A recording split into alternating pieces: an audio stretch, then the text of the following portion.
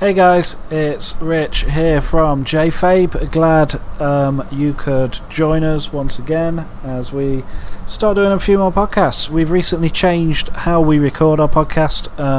We are now experimenting with Discord, so there's lots of interesting things happening in that. You'll find that this podcast sounds a bit different from our previous podcast. We're still getting to grips with it. There are a couple of audio inconsistencies. I will say one thing though, Discord has done a very good job of syncing up our audio better than we've been able to achieve previously in the past, so hopefully you guys will be able to stick with us. We're going to patch those holes that you might hear here and there over the next few weeks with our recording methods, but other than that, hope you guys are good and speak to you soon. See you on the flip side.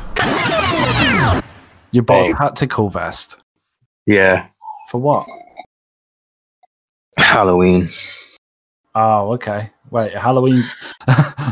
Wow, you are really looking forward to October, mate. That is 2 months away. What's going on? It's just my mate Ash on my back, like, you need to buy your stuff. It's going to get too late. I'm just like, yeah, okay. Right. Well, and then I bought it yesterday and it came today. Wait, so what are you doing? So what are you doing for Halloween? I mean, this may make the show because I'm recording now. So what are you doing for Halloween? What's going on, man? Right. Okay. So what's happening is there's 3 of us, and we are dressing up as the House Invaders in. I want to say Last of Us, but I don't think it is The Last of Us. It might be The Last of Us.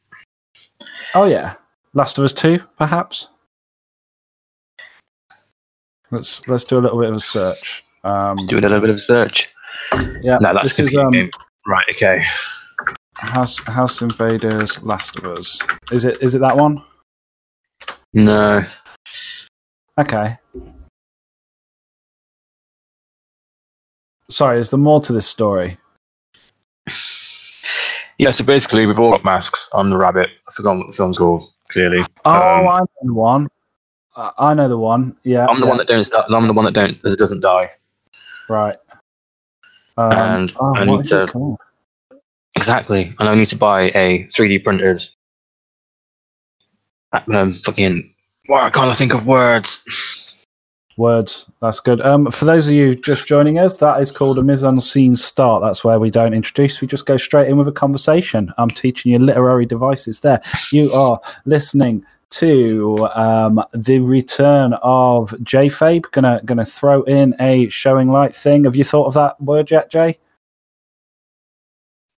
Crossbow. A 3D printed crossbow. It's Daryl's from The Walking Dead.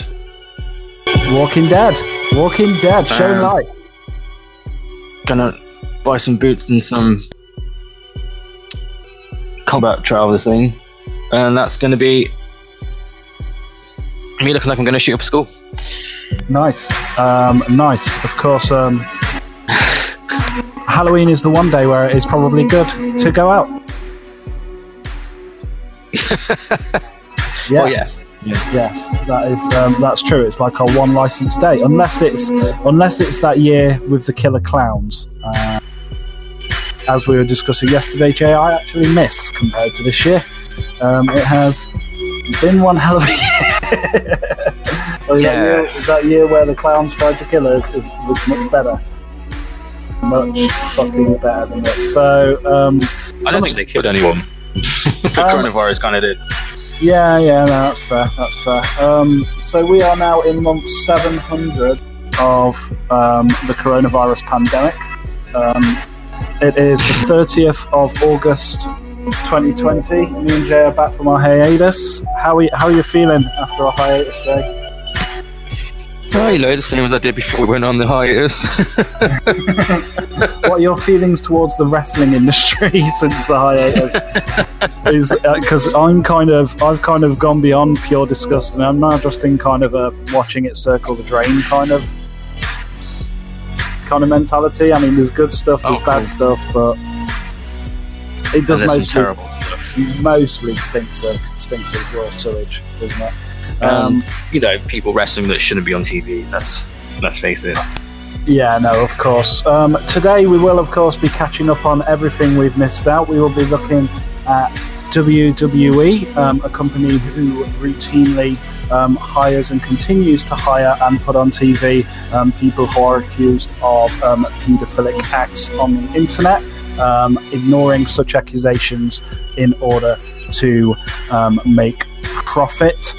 Only with the profitable ones, quite happy to sack the ones that they're not using, of course, so they continue to look like moral, virtuous people. They've just had SummerSlam and also an NXT TakeOver. And this week, WWE, who again, might I add, continue to employ and protect people accused of attempted abuse of minors, are holding Payback. Jay, you looking forward to Payback?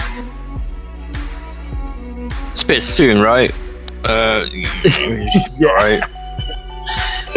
Yeah, it's a little bit soon, but then that's what I thought about. That film's called You're Next. There you go. It's called You're Next. You're Next.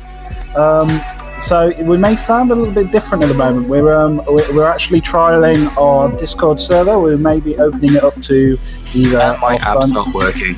Jay's app's not working. Jay's going through a browser like a peasant. Certainly feel like one, Rich. Certainly feel like one. Yeah. Poverty. Anyway. We'll also be talking about AEW, who were very, very quick to jump on Sammy Guevara and get him in the help that he needs for his slightly off-colour comment about Sasha Banks in the post-speaking out age, but are yet to publicly address Justin Roberts and the accusations levelled against him. I think that's an interesting topic that we may talk about in the future, but for now, AEW, aren't they doing really well? AEW, yeah, they're smashing it. You've even got fans now. Well, I'm absolutely loving everything I've seen from AEW, bar the slightly uncomfortable feeling that appears in my stomach when Justin Roberts appears on TV. But yeah, no, all in all, quite happy with that. He doesn't really appear on TV anymore. He kind of does the announcements, not in the ring. Yeah, I mean, they don't really focus on his face quite as much because, you know, much like if they can't see him, it didn't happen, right? Yeah. I mean, that's pretty much how it works. Or if they can't see him for long enough, and then you reintroduce him with a perm and make him a heel, as WWE have found with Velveteen Dream, then all the fans are like, oh no, well, it's absolutely fine. We should probably move on from that. New Japan Wrestling. What do you say? Yeah, no, but the Velveteen Dream thing is like, well, WWE's investigated it, so they've told us no, he's not a paedophile. It's okay. It's like, no, they're just sweeping under the rug. WWE are known as bastions of virtue, what with the current head of their philanthropy division once comparing the 9/11 tragedies to the time when her father was indicted for steroid abuse and selling steroids to stars illegally.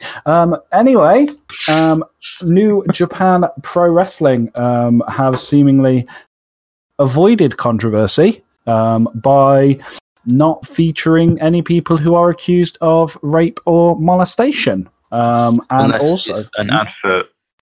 Yeah, there's the adverts for Will Ospreay which are appearing, although I don't know, that's he didn't actually yeah, no. Well, he was accused, allegedly covered it up, obviously. I think he's kind of admitted it. I mean, oh, okay, yeah, no. That's in that case then, yeah. But I mean, he admitted it in English, so you know, it doesn't count in Japan.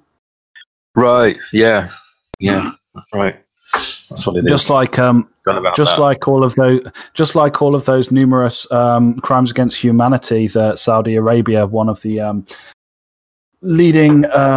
leading financial interests in WWE, they committed all of their atrocities and murdered all of those children in Yemeni marketplaces using phosphorus, which burns directly through the flesh and is known to also burn bones. They did that entirely in Arabic. So how would WWE to know? Aren't pigs better? You gonna do that? Sorry? I don't know. Let's carry on.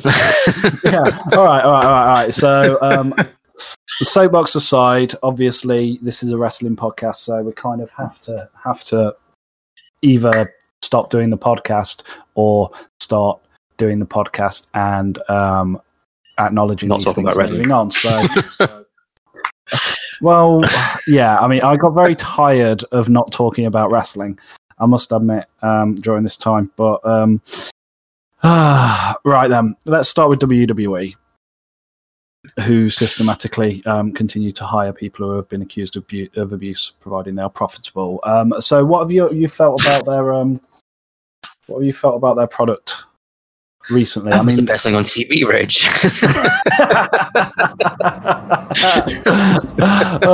So first off, I mean, we talked yesterday about while we were catching up and setting up your technicals for appearing on our brand new Discord server. Please keep an eye on Twitter, because once we prove this as a concept, we will be inviting people in to start viewing this live and getting a bit more involved, be in the 21st century. In the 21st century, Jay. I don't live there. Really? Yeah, I live in 2003. Okay, that makes sense. Is this a Taz thing? No, this is just a me thing. Oh, okay. Fair play. So, WWE obviously have had quite a few pay-per-views recently. Let's start with the elephant in the room. Well, the elephant that isn't related to the systematic covering up of sexual abuse within your locker room. Let's point at it right now. Let's the Thunderdome I'm talking about. What are your thoughts on the Thunderdome? I don't mind the Thunderdome. I quite like being able to see people's faces on the screens, even if it is Kenny Omega. Yeah, or the KKK. Or a member of the KKK, or of course, signs that just say "Fire Velveteen Dream." Not sure what they've got against them, but yeah, I mean, I suppose it is a bit different. I'm always reminded of season 1, episode 2 of Black Mirror, 15 million credits, where that guy whose name I can never pronounce, who's an actor and a very good one, he ends up on a version of basically the X Factor, or American Idol, for our US listeners, where effectively the audience are represented by Xbox 360 style avatars and not actually in attendance, but they're in fact cast on giant screens. And of course, it's really a bit of a treatise on media control, which brings me on to my next point, I suppose. So my concern about Thunderdome is the fact that obviously the implication is that they're somehow mixing the reactions of their videoed audience into the crowd noise. They're not. I mean, you can palpably tell they're not by the simple fact that Randy Orton got booed rather than the usual size of indifference that he gets whenever he plays a heel at a normal pay-per-view. Which they were quite happy to kind of jam that boo button quite often, but you notice that they yet to pull the trigger on pressing that boo button when Roman Reigns is in the ring in the Thunderdome. Yeah, I did notice that, even though he clearly healed it up. But like I think I said to you in the conversation that we had, he used the chair on Braun, who is the heel at the moment. So it's all up in the air. Yeah, I think they're not quite sure what they've got at this stage with Roman Reigns. He's a Heyman guy now, though. He is a Heyman guy, which honestly, I actually feel might be one of the best places for a guy like Roman at the moment. For those of you who have not really caught up on any of this, at SummerSlam, after The Fiend defeated Braun Strowman in order to take the Blue Universal title from him. Was it the Blue Universal? Blue Universal title, it was indeed. Yeah. In order to take the Blue Universal title off him, Roman Reigns then appeared out of nowhere, confusing us all with the fact that he wasn't wearing his signature riot vest, his signature J Halloween costume, as it were, and was instead wearing a T-shirt with a very Brock Lesnar-esque slogan on it. And yeah, he speared the life out of everyone and started talking trash like he remembered that he was an Uso. Yeah, or a Tonga. Yeah. He really did look quite a bit like Tama Tonga, didn't he? Yeah, he reminded me of Tama Tonga a lot when he was heating it up. Yeah, he really did, which I don't think is necessarily a bad thing, because I've always said that as far as heel tag teams go, him in a three-man tag team with the Tonga brothers, God, kind of be like a bit of a dream for me, just in regards to how well they can do that. In fact, make them a 5-person stable with the Usos, and you're pretty much printing money, aren't you? You're printing money at that stage. So it's just one of those situations where just not everybody's been in the same room at the same time. But it would be the ultimate kind of heel faction and made up of two of the most iconic Samoan families in the history of wrestling. They would probably start as a heel faction, but they'll fastly move into a face faction and make a load of money. Yeah, they really would. Merchandise, easily. They really would. I think that this could actually be the turning point for Roman Reigns in a good way, providing that they handle it right. My concern is WWE trying to cash in way too early on that badass factor, because I mean that's the draw, right? Is Roman Reigns. He has the build of a badass. He has the attitude of a badass. If he's not smiling for the camera and saying things like "suffering succotash," he's got everything. I mean, that was like a few years ago now. Well, it's very hard to forget, but it's one of those things where, wreck everyone and leave. That's the thing. It's on his T-shirt. Yeah. It's one of those things where I feel that providing they don't pull the trigger on trying to face him up too soon, like they did with, for instance, Daniel Bryan during his monster heel run, which kind of just deflated that completely. Braun Strowman in his seemingly back and forth face and heel turns, which have never quite done anything. Sense.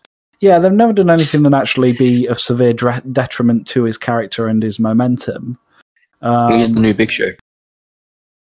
I think he's getting there. He's getting very close, unless they do some consistent booking throughout a year with Braun Strowman, rather than because someone like Dolph Ziggler, it's fairly easy to just kind of have him fit in where he needs to fit in and just keep him as this kind of permanent.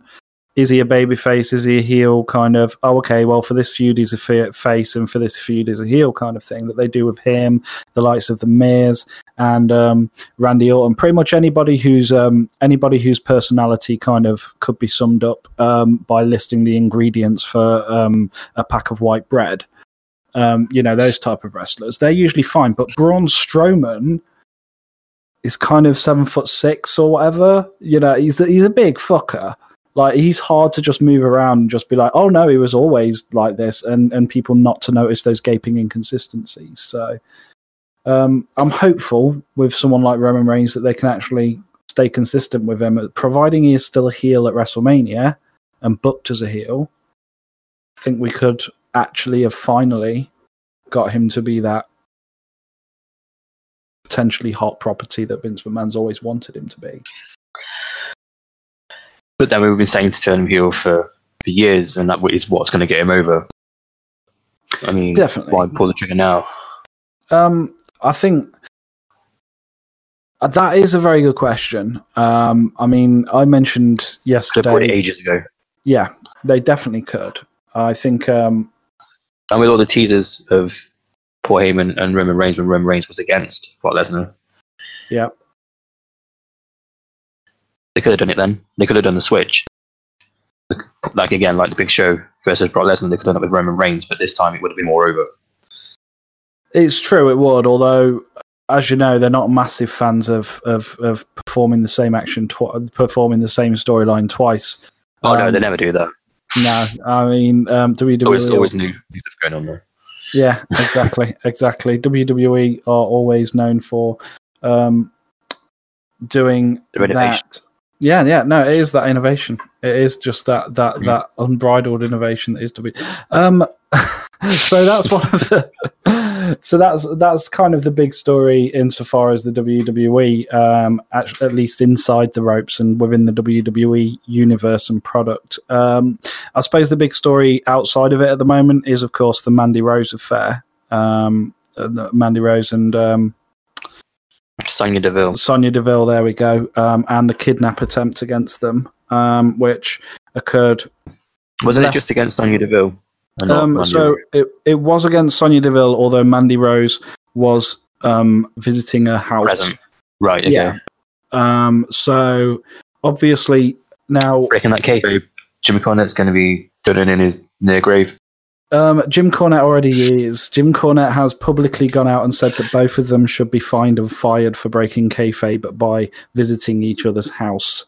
And I think nowadays wrestlers do that all the time. So yeah, I kind of. It's not as important as it used to be. Yeah, I would like Jim Cornette to break kayfabe by not being a complete and utter cunt. I don't think he's got it in him. Yeah, I don't think he has either. I think even though his podcast is quite enjoyable to listen to. His podcast is incredibly enjoyable to listen to. I find, to be fair to him, I like that he has one of the most. He has one of the most minds in the business. Well, yeah, it's an intricate wrestling mind, definitely. It's very traditional, but I'm more like him because he's a fascinating character as a human being, because he is incredibly archaic in how he approaches the wrestling business, but incredibly progressive politically, and he lets both of those things be known quite often. So as a result, you end up with. I actually think that Jim Cornette is Abradolf Linkler. What? He is the combination of the progressiveness of the traditional understanding of Abraham Lincoln combined with the complete Abraham Lincoln. Okay. Abradolf Linkler. He is Abraham Lincoln combined with Adolf Hitler. Right. That's what he is. That's where I got confused. I was about to be like, who is this person? What's going on? I got. You're a co-host on the only sci-fi themed podcast about wrestling in the world, and you don't know about Abradolf Linkler. Did you have your head in the sand for the first season of Rick and Morty? I guess so. Wow. I don't remember that at all. It was in the final episode of season 1. It was. I've seen that. yeah. It was Abradolf Linkler was the robot that Rick built that was meant to be the perfect combination of progressivism with political mobility, but unfortunately just became a very confused man. Yeah. Very much like whatever his name is, Jim Cornette. He wears a tactical vest. He does wear a tactical vest, yes. Which maybe that's who you should go for your Halloween thing for. Fuck the idea for that third-rate movie. Go as Abradolf Linkler. I mean, I've got the tactical vest for it. I might as well. Just need to get a hat. Yeah, exactly. Well, keep the tactical vest forever, and you can actually do different. You can actually go as different people every year. Because everyone wears a tactical vest. Yeah.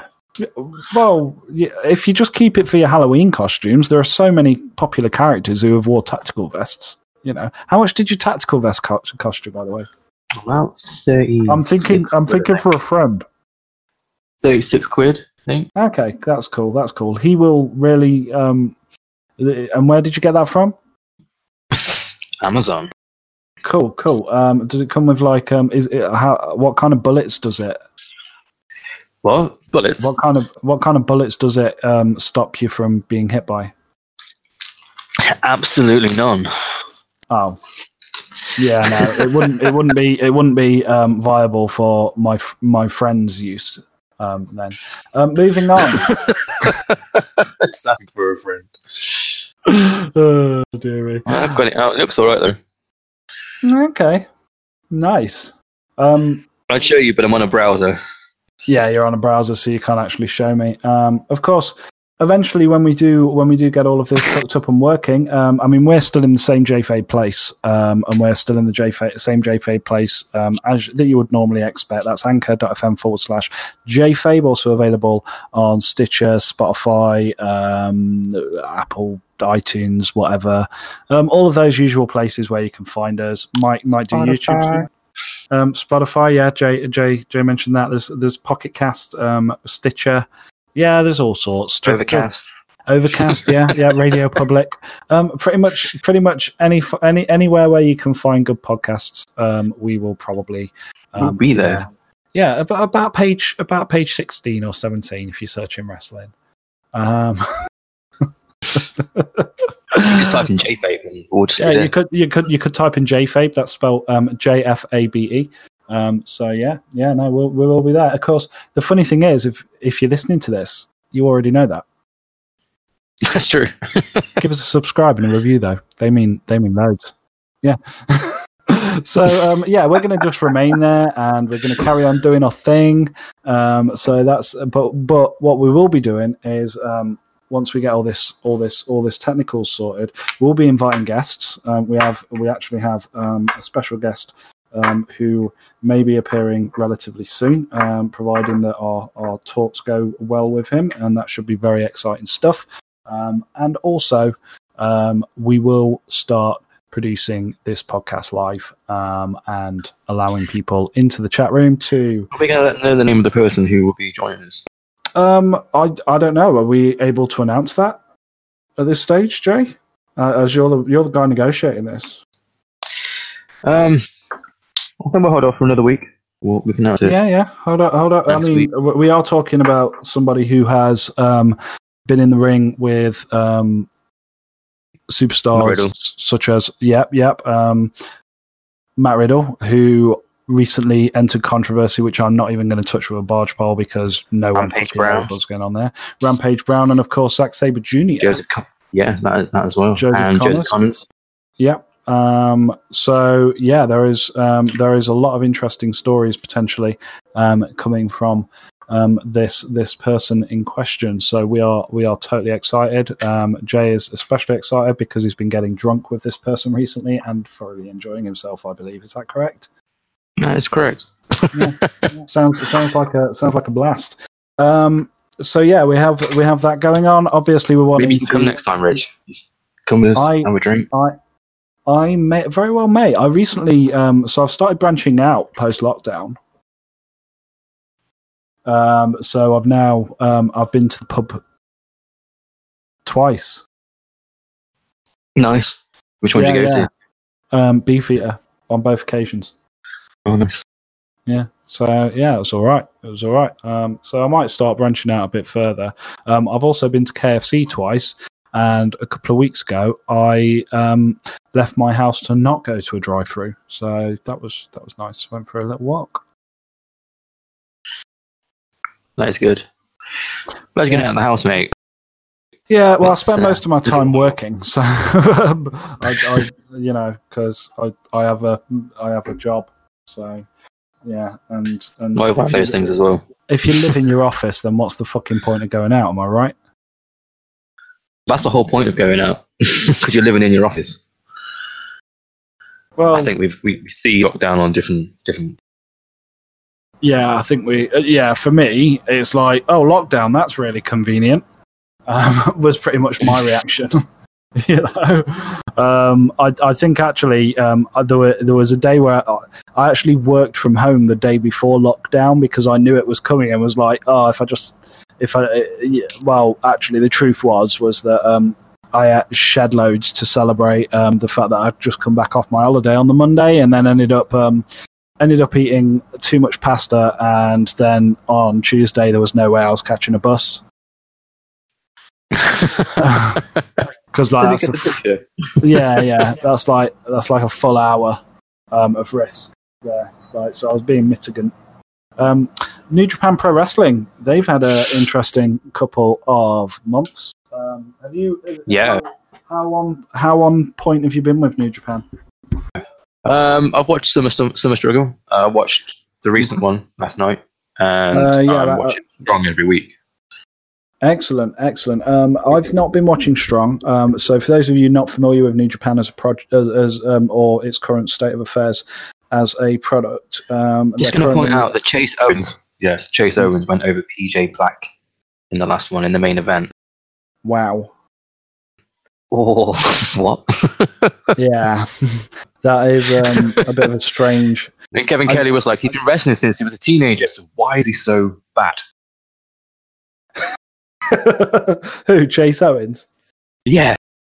Yeah, you're not a big fan of Chase Owens, are you, at all? No, I think you like him, don't you? You think he's quite a solid. He's a solid worker for sure, but yeah, I don't see him as I don't see him as maybe having as much charisma as a Dolph Ziggler, but or a piece of toast. But I certainly see him on like a Barry Horowitz level of charisma. He's called the Crown Jewel. Is he the Crown Jewel of a shanty town?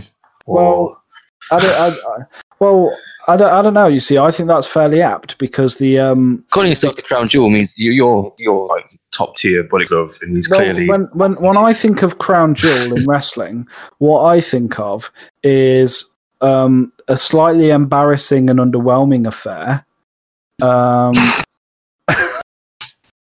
Was it called Blood Money 1?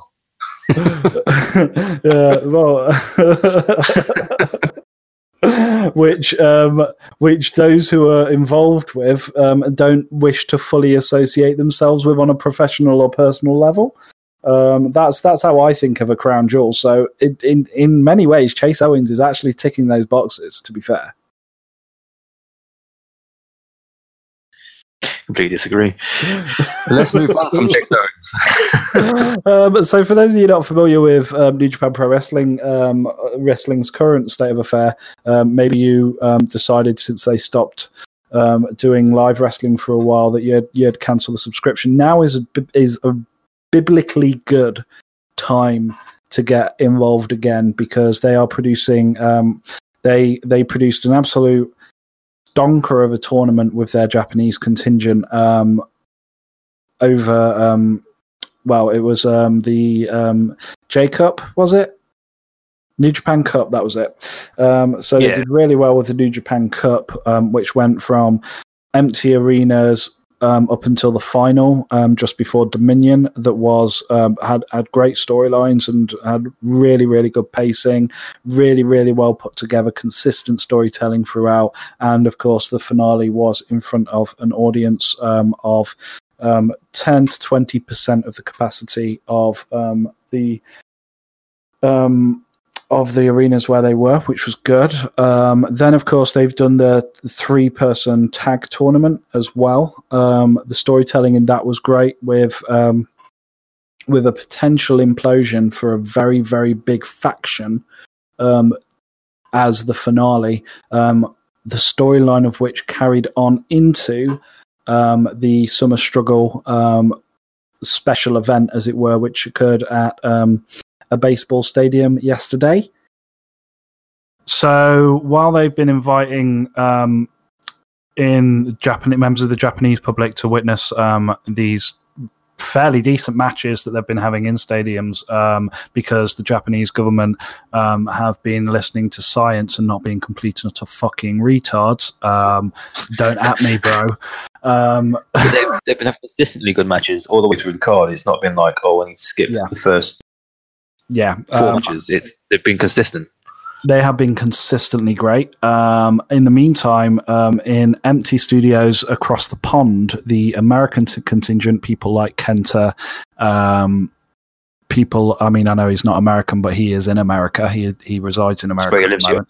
Yeah, and of course, Chase Owens, along with the Tongas, etc., have been recording in an empty studio a weekly show called New Japan Strong, which means that effectively you've got New Japan running 3 promotions if you take the Lionsgate project as well, concurrently, and 3 storylines that are playing into those factions as well. So all in all, they've been pretty much handling this pandemic better than anyone else, as far as I'm concerned. Like, anyone that can't make TV made a TV show for them, but it's genius. Yeah. So instead of having them off TV, they're still in the forefront in the Japanese market and also the US market. Yeah, and it's been really well put together. And the UK market. Yeah, I haven't watched much Strong, so I don't know if you want to continue to cover Strong, because I've been watching the Japanese stuff pretty much religiously since they came back on air. But either way, really, really enjoying New Japan's output at the moment. It's been really, really quite something. So with Strong, it's a small venue. It's a ring. I mean, do you know what it reminds me of? Do you know what it reminds me of? It reminds me of NXT at Full Sail University when WWE's touring. Okay.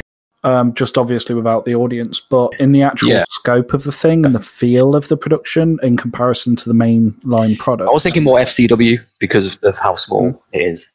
Yeah, that's fair. I mean, we are talking studio here, aren't we? Yeah, it is a studio. Kevin Kelly has guest commentators every week, but you're getting people coming in like Flip Gordon and Brody King from ROH as well, and PJ Black from ROH. So you're seeing that partnership build again with them too, because obviously it disbanded. Yeah, I mean that's very satisfying. Is seeing those things come together. I mean, because there has been that kind of distance, especially since the implosion of since AEW formed off the back of the Elite, kind of New Japan's relationships with other companies have been sporadic. I think it's easy to say, isn't it? Yeah, say so. But they've done well building Bullet Club back up very well. They have. I mean, it's very interesting. Is of course the story of Evil, who recently left Los Ingobernables de Japón and joined the Bullet Club in an amazing turn of events. So what I don't get is why did they choose Sonata? Sonata is a better singles wrestler than Evil. I don't. But his name's Evil, so it kind of fits. But I think you're thinking of this like a WWE fan, where there's no long-term planning, and it's just Vince McMahon going off his. I don't think that's what's happened. I think the story. Well, no, it's not, because obviously Gato has stories in mind 2 years, and in fact, so obviously this has been planned for a very, very long time. I mean, the story of Evil is the story of a man who came back from Mexico with a failed Naito. Formed Los Ingobernables de Japón, and then slowly watched as Bushi, Kenta Kobashi, the Time Bomb guy, whatever his name is, and Takahashi. There we go, Hiromu. Sorry about that, and that guy whose name you've just mentioned at the very start. I'm drawing a blank here. Sonata. Sonata. There's also the Dragon. So, yeah, exactly. That was Kobashi, I think. Was it? No. What's his name? Oh, never mind. I've spent days watching New Japan. I really should be able to remember all these names, but I'm just drawing a blank now. Anyway, but the story of Evil is Shingo Takagi. Thank you. So. The story of Evil is that he came in with Tetsuya Naito when Tetsuya Naito returned after his first failed singles run and went off to Mexico to find himself, comes back with Evil. Evil is his number 2 guy, and then slowly watches over the course of 4 or 5 years every single one of these other people who are joining Los Ingobernables slowly outdo him in the singles arena. Obviously you have Hiromu doing so well in Super Juniors. You have many people considering Sanada as being the breakout Shawn Michaels star of his championship pairing with him. And, this goes on with Shingo and Shingo's the controversy that surrounds Shingo coming in from All Japan and Noah, and completely changing up his style to work in New Japan. All of a sudden, Evil has gone from never openweight champion. Exactly. Evil has gone from, over the course of those 5 years, to being a second in command in one of the hottest properties to enter New Japan in years, not including Chaos and the Bullet Club, obviously, to becoming basically considered the lowest on the rung of the kind of 6 people who are in that faction. And he's slowly grown more and more kind of more and more inconsequential in the singles scene, and then all of a sudden he comes into the New Japan Cup post lockdown, and he is injuring people, actively injuring his opponents, using very, very controversial tactics that are not in alignment with Los Ingobernables and how they work. Very, very different tactics, but it finds success with his constant cheating, his constant using the ring, using the outside of the ring, and other such things that Los Ingobernables, a group of people who usually would be about the purity of the form of the work. It manages to propel him up by almost going against their ethos, until in the final moments, Tetsuya Naito is there to reluctantly but begrudgingly congratulate the man who will be challenging him the following night, and that's when he drops the bullet. That, to me, that is long-term storytelling, and the only person who they could have told that story with would have been Evil. So from my perspective, congratulations to New Japan Pro Wrestling, because it's kind of. I mean, are we okay to spoil what happened yesterday? Should we spoil what happened yesterday? I think spoil what happened yesterday. Well, if you're waiting to watch that, pause it, watch it. But with Evil then having given up 5 years worth of friendship to enter the Bullet Club, to have that title run, he loses it on his first defense to a challenging rematching Tetsuya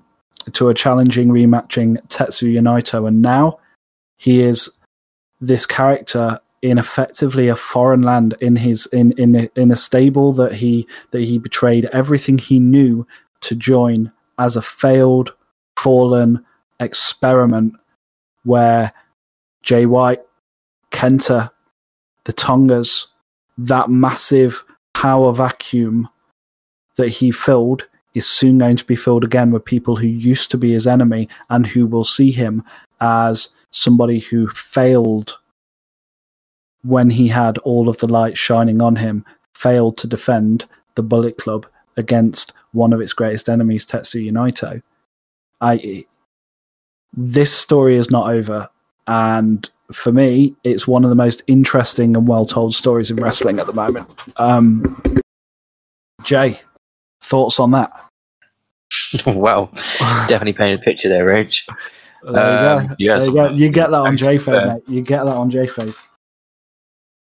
That's what we do. I did not expect you to come out with all that information, to be fair. So he could end up with no faction. He could end up with no faction. Throwing out Bullet Club. He should just be on his own. Yeah. Would LIJ pick him back up again and forgive him, or would he just have to do it by himself? That's the question. Or could he just end up? He thought he was going to be the leader of the Bullet Club. Could the next year, 2 years of his career be entirely based around him trying to hold on to that power that he could never quite keep? It's for me. Or could he try and take over LIJ? Well, potentially. There's so many potential ways that this story could go. But I mean, from Gado's perspective and these guys, I mean, it could be seen as a failure on them for recruiting somebody who just couldn't hang with Tetsuya Naito. So for me, this isn't over. And then you've got the problems with Chaos as well.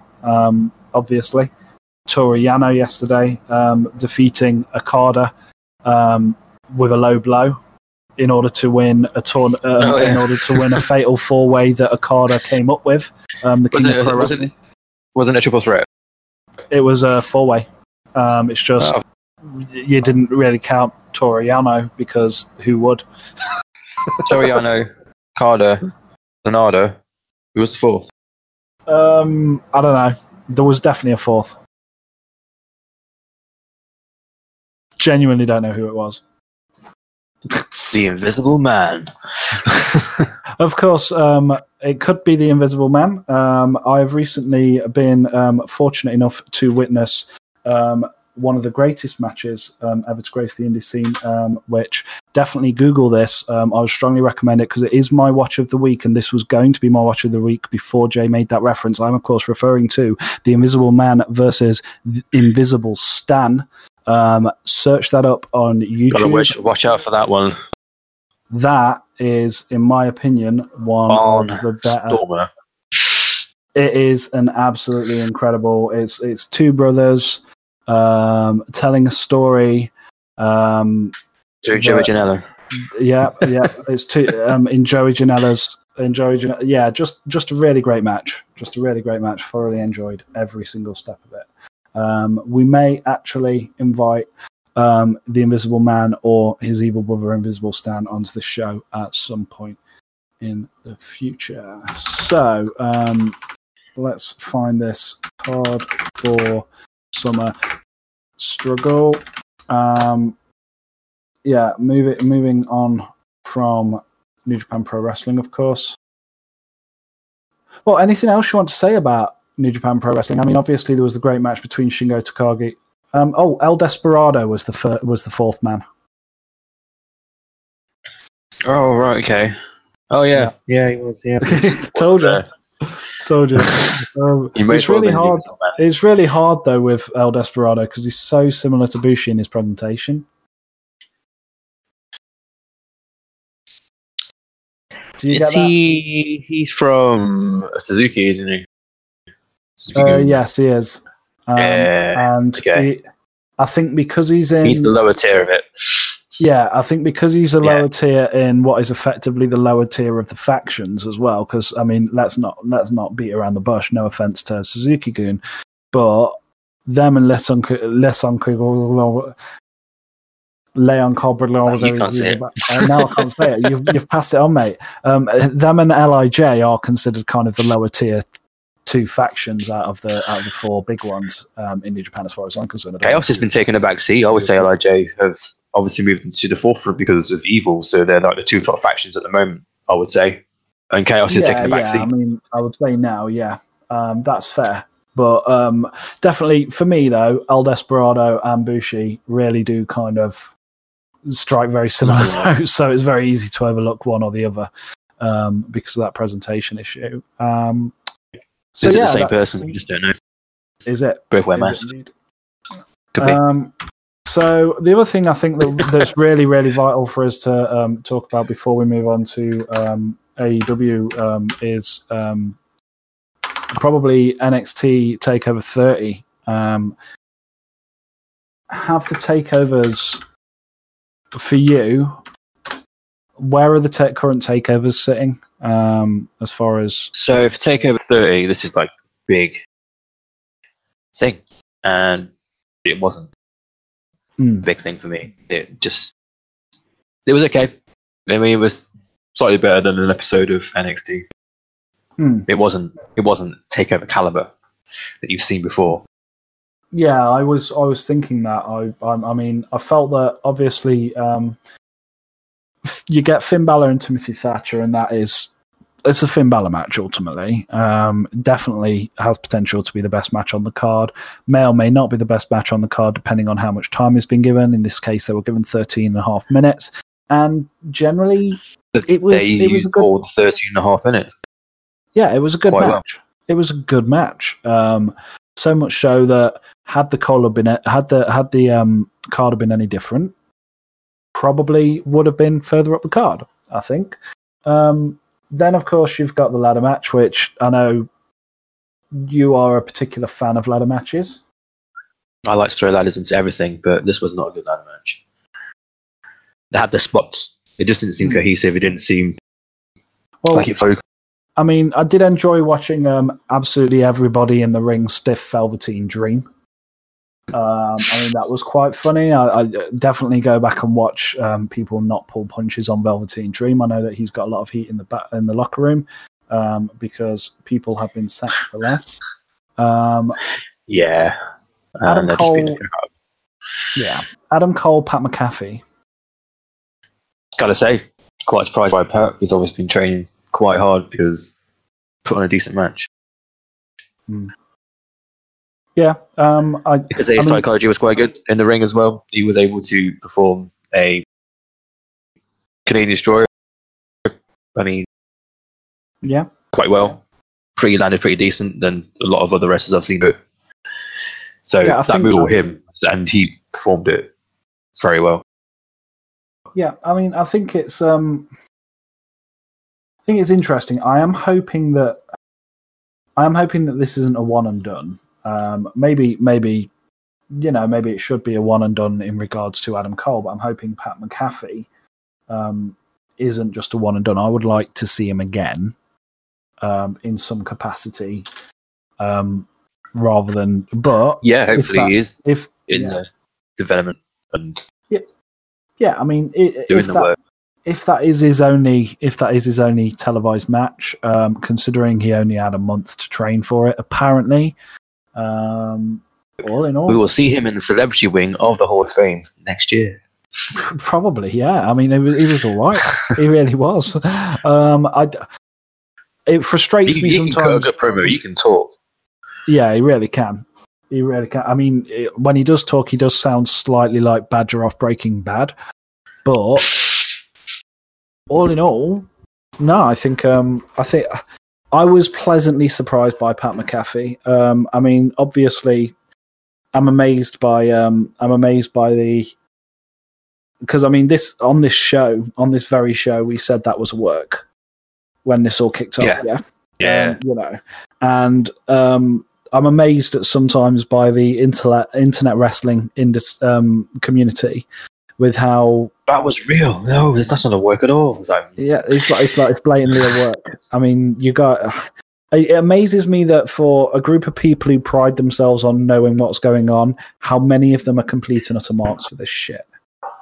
Like, if you think somebody of Adam Cole's caliber who has been in Adam Cole's position for as long as Adam Cole has, working for the biggest wrestling company and one of the biggest media companies in the world, is incapable of holding in his anger for 5 minutes on a fucking podcast for a fucking then you've got another thing coming. Like these people very rarely get shoot angry on television. And in fact, the reason that the two major incidences of people getting angry with people interviewing them, in the case of Vader in South Africa back in the 90s, and of course the famous Dr. What's-His-Face thing from on 60 Minutes, his name completely escapes me. They did an episode of Dark Side of the Ring on it this year. You know the guy? What about Dr. Death? No. About the Brawl for All? No. I'm talking about something else. I am talking about, please bear with me, David Schultz. Right, okay. David Schultz, Season 2, Episode 7, Dark Side of the Ring, was asked to talk to a reporter at Madison Square Garden who was working for 60 Minutes, and he asked him if he was real, and he slapped him in the face and was later fired. So, yeah, I mean... The guy that was texting the business at the time because kayfabe was still a thing. Yeah. And Vince McMahon actively asked him to go out and do it, and then sacked him later because the guy for 60 Minutes made a massive fuss about it and tried to prosecute him. And then told everyone that wrestling was fake. Yeah, and then told everyone that the wrestling was fake. So, yeah, I mean, in the two instances where that has happened of recent memory, and when I say recent memory, we're now going back 30 or 40 years. Like, the reason that we still talk about these things is because they are so fucking rare. Adam Cole is a consummate professional. There is no fucking chance that was by any stretch of the imagination, a fucking shoot. At all. And anybody who thought for a second that was a shoot is a fucking mark. I'll say it, you're a fucking mark. Come on. You know, that's mark though. Definitely a mark. Yeah, no, that is mark level stupidity, if I'm utterly honest. But, you know, we said it, we called it. You know, this JFAB is the place where you'll be able to figure what is real and what is not. So, you know, we have called Jeff Hardy going into the Intercontinental title scene. And lo and behold, he's now the champion. Exactly. We call everything on here. We just call it. We really do. We have got it down. Not to toot our own horns or anything. We do. Yeah, we are the best. We are totally the best. Not to toot. We're totally the best. Oh dearie. So yeah, I mean, that was NXT. I think WWE are doing a fairly okay job, apart from the continued hiring and employment of pedophiles, but the continued hiring and employment of people who... We haven't spoken about Karrion Kross beating Keith Lee potentially for the NXT Championship. Which he did, which made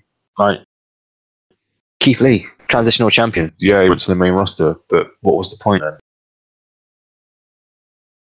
So I think the kind of, for me at least, and I saw this with Chris Jericho as well, and I think Chris Jericho probably sums it up the best in the documentary about Chris Jericho available on the WWE Network. But they knew he was going to be a transitional champion, but they made him a combined champion, the first ever. The first ever double champion, but he's not the first ever double champion because Adam Cole is. He's the first ever North American champion and NXT champion. Yeah. So it was the first ever, as it were, unified champion, wasn't he? Yeah, guess so. Yeah. So from that perspective, very often when WWE or wrestling companies as a whole, Tetsuya Naito being another great example, when there is going to be that level of controversy over the length of somebody's run, or in the case of Tetsuya Naito, it was a case of the delay. The delay that he faced in the fight that he had to get to that first world title. They'll very often sweeten the deal by making them the first of something, and in this case with Keith Lee, he will be the first forever in that sense. Yeah, no, it will go down in history books as he'd be the first forever, but he relinquished the North American title to have it for a ladder match, and then he lost on his first defense. Yeah, I mean, it's obvious that this was all part of the call-up plan. No merit.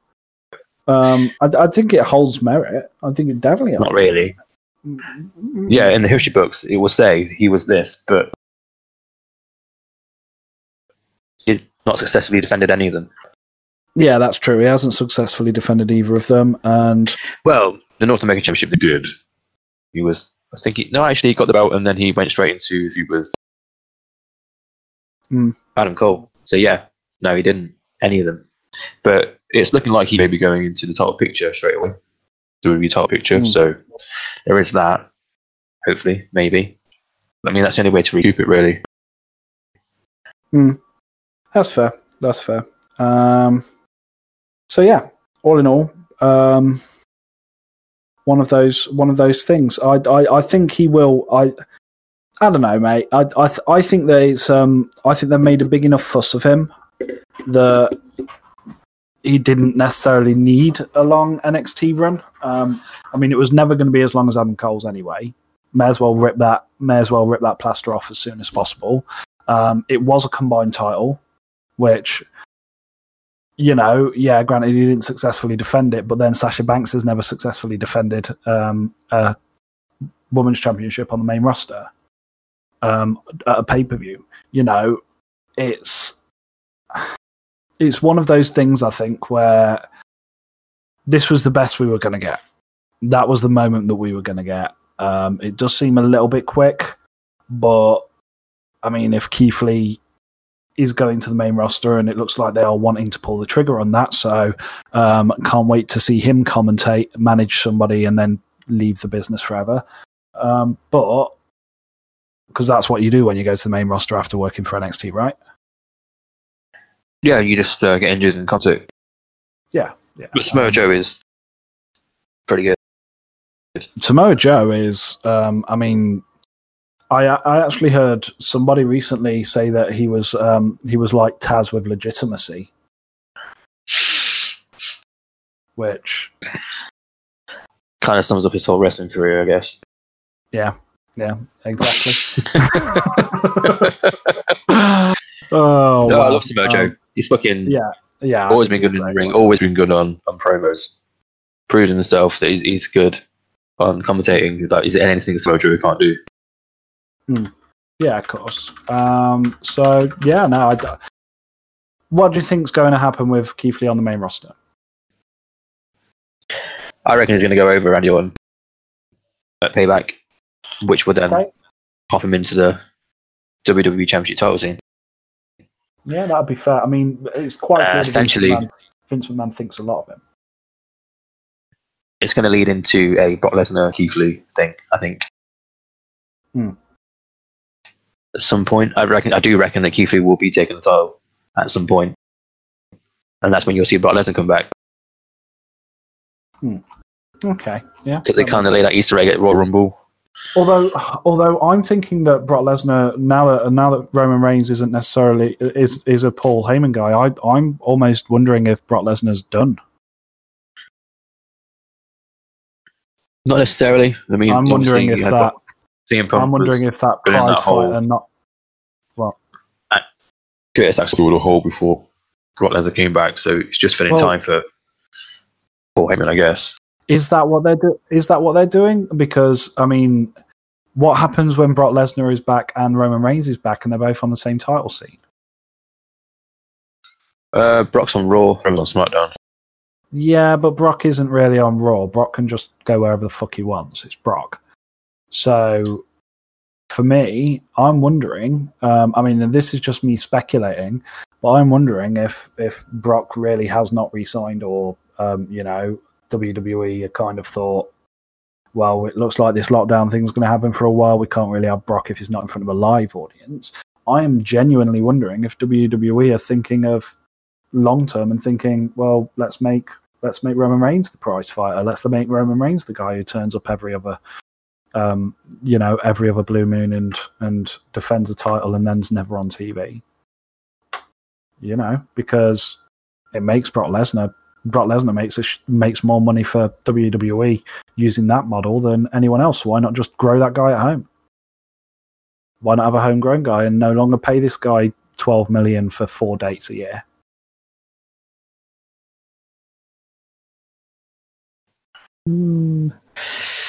If Brock was out, we would know about it by now. But would you? I mean, he's a very private man. We never know when he's in. We didn't know before Money in the Bank that he was even in the fucking building. That is true. But if Brock Lesnar was done with WWE, I think they would have made bit of a big deal out of it. I don't think they would have just silently let him go. Well, I think they would have made it silently let him go, because I think that the attraction with Brock Lesnar and what he brings to the WWE is this idea of he could appear at any time, you know, do a little dance, laugh because he's won the Money in the Bank. Do a little Running Man. Yeah, which, I mean, seeing him laugh during the Money in the Bank storyline last year was a massive surprise to me, because I thought that Brock Lesnar could only laugh if he was watching something slowly bleed to death in a forest. But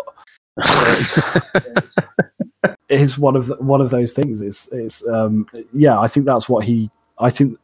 For me, that's Brock Lesnar's draw, is the fact that he could appear at any time and we never know. And I think putting Roman Reigns in that same category, or at least trying to home grow that kind of effect over the course of 3-4 years, could save WWE quite a bit of money in the long run. So I wouldn't be surprised if that's the plan. I know that sounds a bit disappointing to some who will really want to see Roman Reigns, like everyone does. As a heel, yeah. As someone that should down your throat no. So potentially, what you're saying could be a good idea. Yeah, because then you wouldn't see him as much, and I think that's what people want. To be fair, I think it is one of those too much of a good thing, or too much of a bland thing, kind of situations. So, interesting thought. But back to it is. But we should probably go back to Keith Lee and Karrion Kross. Oh yeah.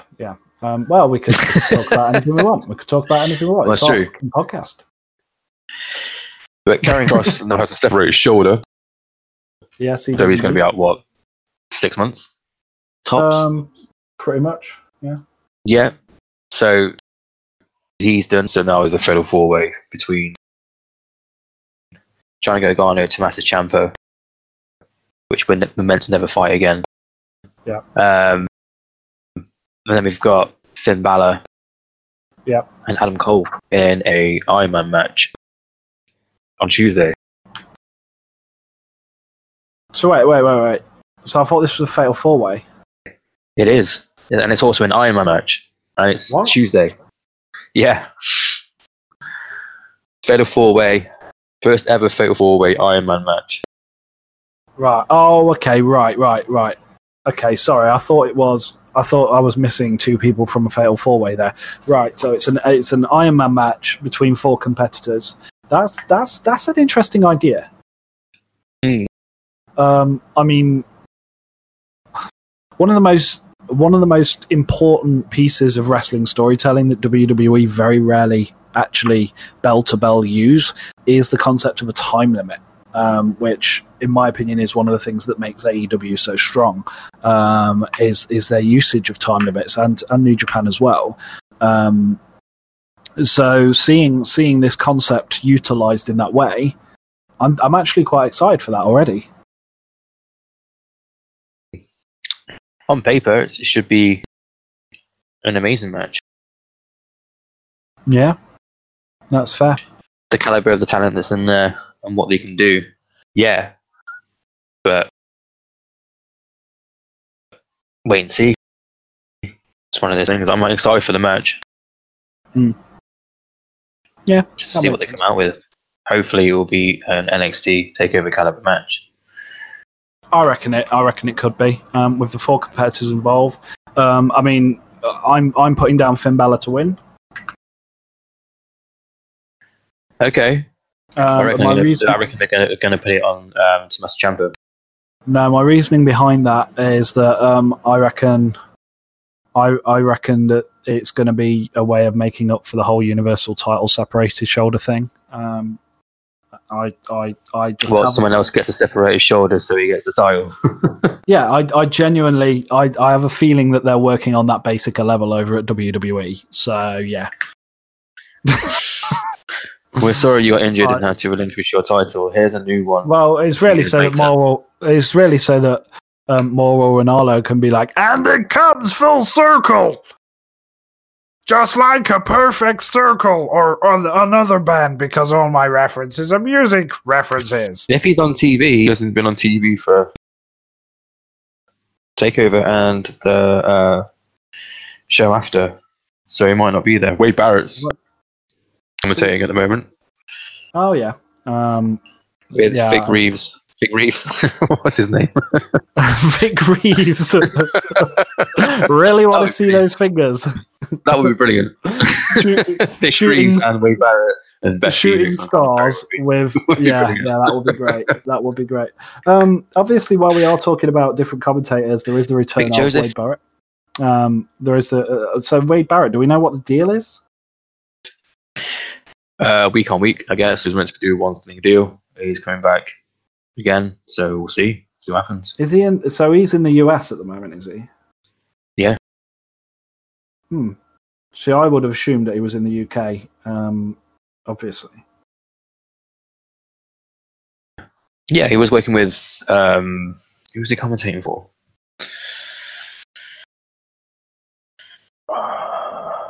A UK promotion. I can't remember the name of him. Yeah, so I mean, him. But is he physically there in the performance center? Yeah. Oh, how they managed that? I didn't think that anyone was going to the US. He must have already been in America when lockdown started. I guess so.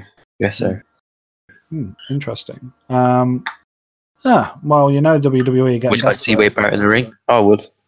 I personally would as well. Especially with that sweet beard. That's not sweeter than mine, Rich. That's why they call me Beard. That is why they call you Beard. On this, the Beard and Bear, whatever the fuck we feel like talking about, hour. It is good fun.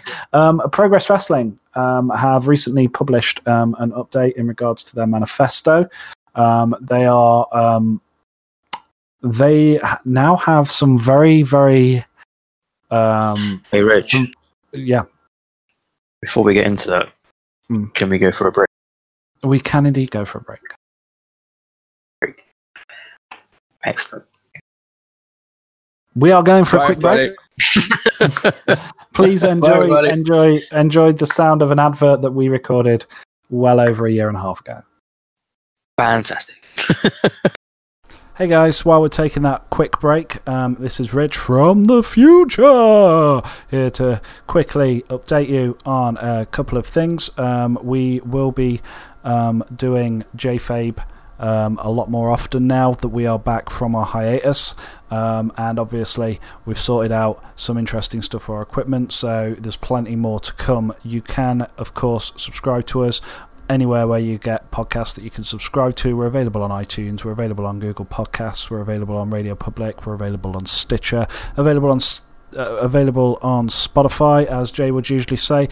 We're also on, of course, anchor.fm/JFabe. Please feel free to review, feel free to feedback. You can come at us on Twitter. Obviously there is @JFabe Podcast on Twitter. Myself, I am available on Twitter as well. That is @RichJF, and of course Jay is, or is it? No, sorry, it's @NotATimeDuke, and of course Jay is @IamNotARobot. The O's are zeros. You can always get in contact with us. We're more than happy to chat. And now back to the show. Jake, you hear the music? Yeah, you hear that music? Yeah, hearing that music. That is the second half of this episode. Don't know how long it is because I no longer have an on-screen timer when I'm recording because we've changed how we are recording this. But yeah, no, it's all looking fairly good over here. So Progress Wrestling recently produced a manifesto in regards to safeguarding practices and similar on the back of the speaking out thing that happened on Twitter, the horrendous situation that occurred over June and July in order to force us to take a hiatus. It includes many different facets, large documents that they have produced, taking accountability, empowerment, principles about how to protect their staff, how to safeguard their audience. Similar, it's quite substantial. Have you had a chance to read any of the stuff that they've published since 3rd of August? I've just got the manifesto up now, to be fair. I mean, it's pretty robust, isn't it? Yeah. Yeah. So I'm actually quite hopeful in regards to this. So it involves stuff about referees, the need for a valid DBS check for all members of staff, CPR training, mental health as well. Mental health. Quite important in any company. Mm-hmm. Yeah, and I'm actually incredibly impressed with their response. I mean, they weren't great kind of under the old regime, especially while all of this stuff was going on. But they take into account and openly acknowledge the need of their contractors to take into consideration the CARE Act 2014, Protection of Freedoms Act 2012, Mental Capacity Act, Sexual Offences Act, Human Rights Act, and pretty much put it all in black and white. Accountability, well-being policies, bad practice, definitions of what abuse is, what people can and can't do, including sexual abuse. I mean, so they go beyond rape, indecent exposure, sexual harassment, inappropriate looking or touching, sexual teasing, innuendo. Which, to be fair, if we worked for Progress Wrestling, I think I would have been sacked for the amount of innuendos I've thrown your way. But you know, you got to get your kicks somewhere.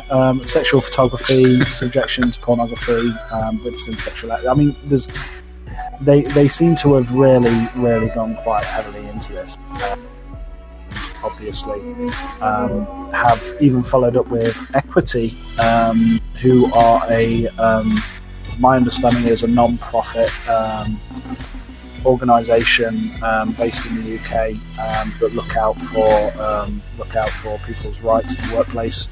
They, on the 3rd of August, also produced a document in regards to entertainers working in the UK professional wrestling industry. And how they deserve to be treated as any other working person. They have guidelines printed on their website now with a required pledge for all promotions to have a clear, robust dignity at work policy so that complaints of abuse can be addressed in a fair and transparent way, protecting both talent and promotion.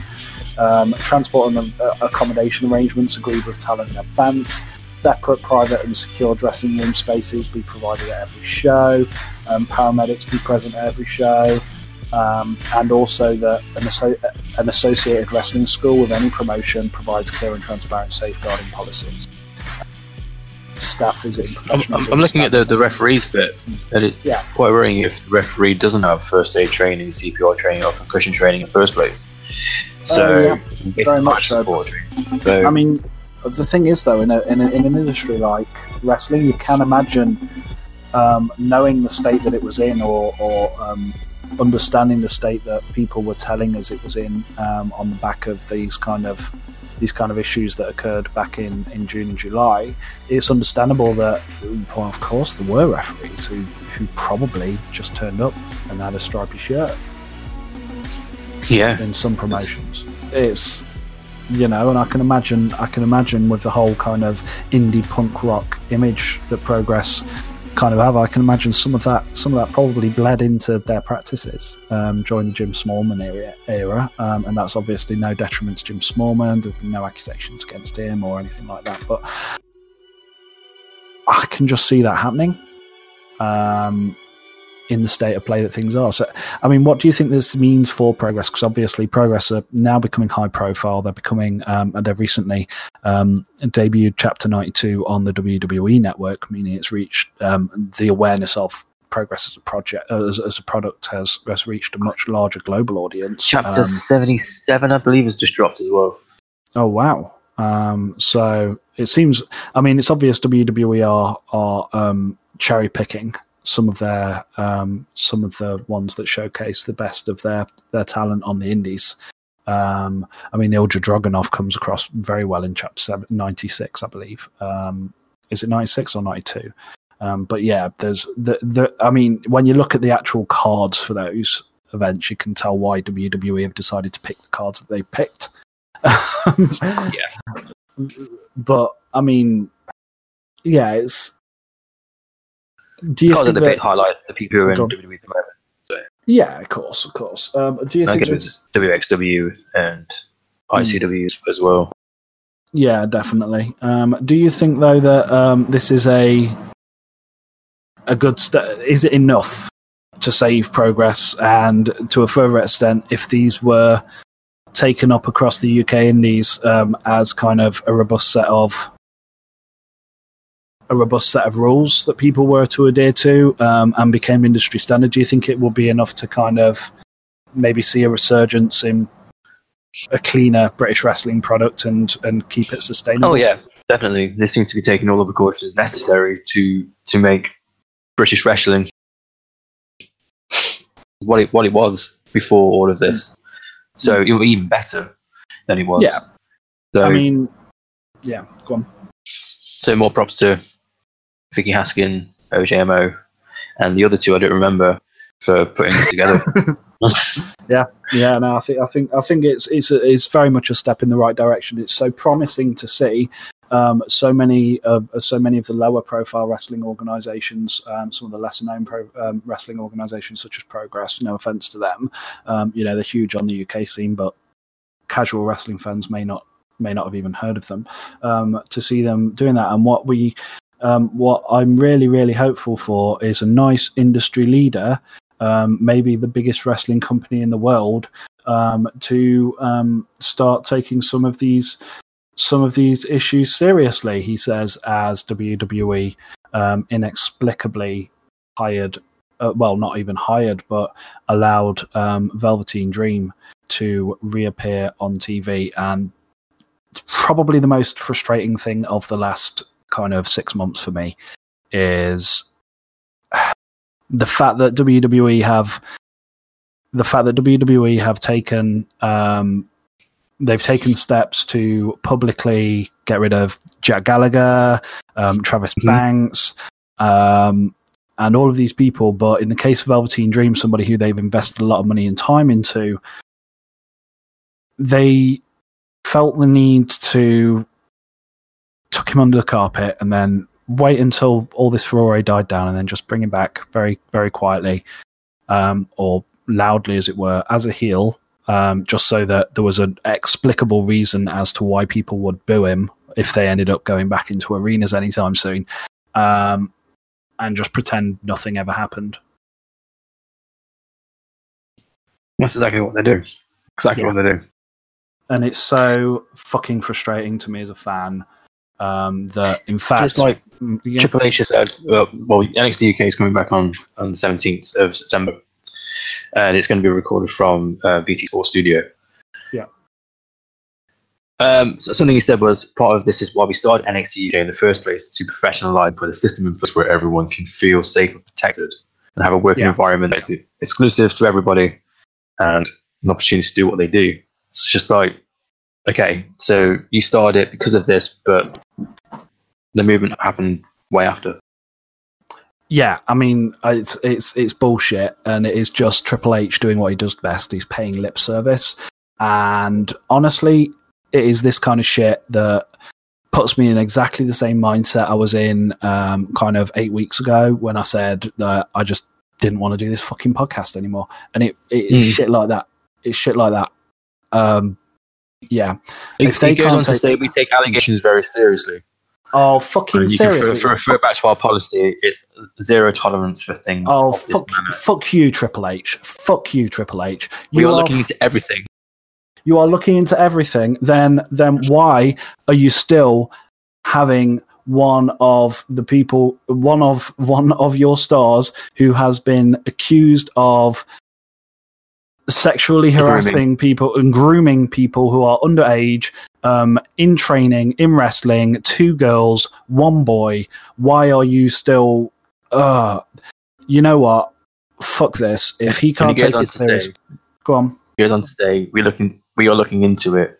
We go from there to see what is legitimate and what is not, what is real, what isn't, and to deal with it accordingly. Yeah, like putting him in a 5-way ladder match for a title. Yeah, that's dealing with it fucking accordingly. Yeah, you know what? If he can't take it seriously, I can't take podcasting about it seriously. Fuck this. Like, seriously, fuck him. Well, I guess that's our podcast finished. See you, everyone. Bye. Welcome back to UPR, Universal Public Radio. We now return to the Snarfergian Life Lockdown special, already in progress. You'll never get away with this, Gold Dust. Oh, blimey, you won't. To the contrary, Mr. McGinnis, I already have.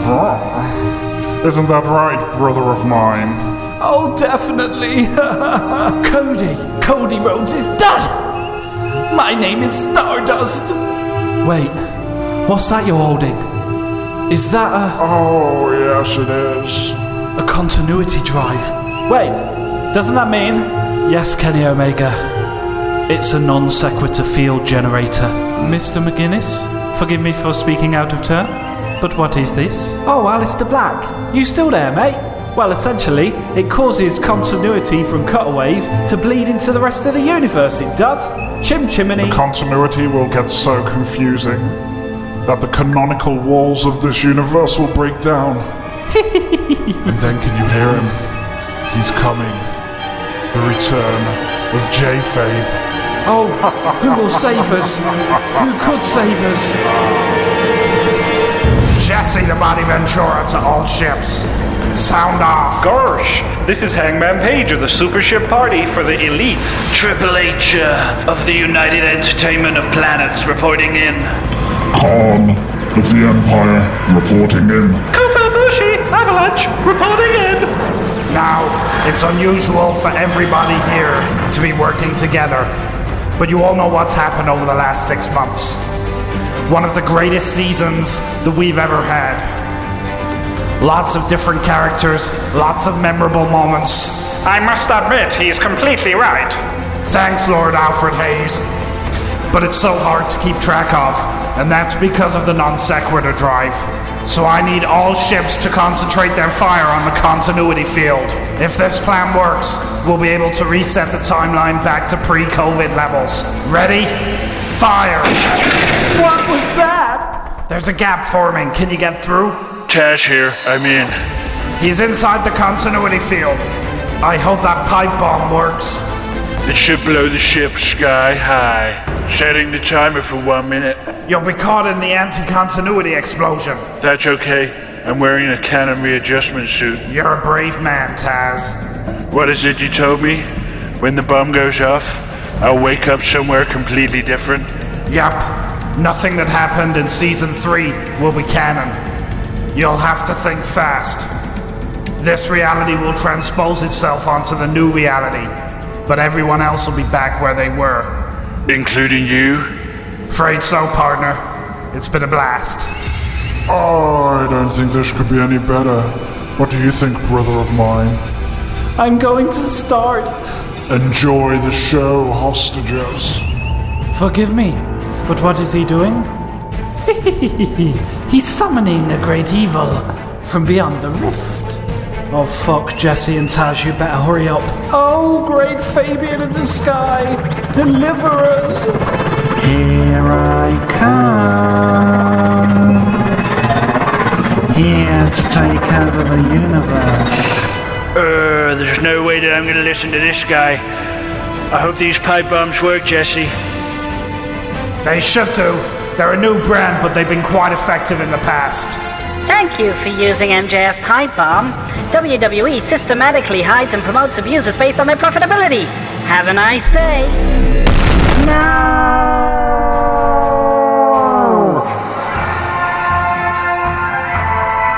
Taz was caught in the explosion, the field collapsed, and everything that had happened in that last 6 months, the mythical J-Fabe Season 3, turned to fiction before his very eyes. Moments before he disintegrated into the void of non-canon, Jesse the Body Ventura was heard laughing. Ha ha ha. Now that's good shit. No one knows where Taz is today, but they know his sacrifice kept the J-Fabe universe safe once more, for years to come. I'm Sarah Koenig-Bott. You have been listening to the Snarfergian Life on UPR. So that's it. That's a Season 3 special.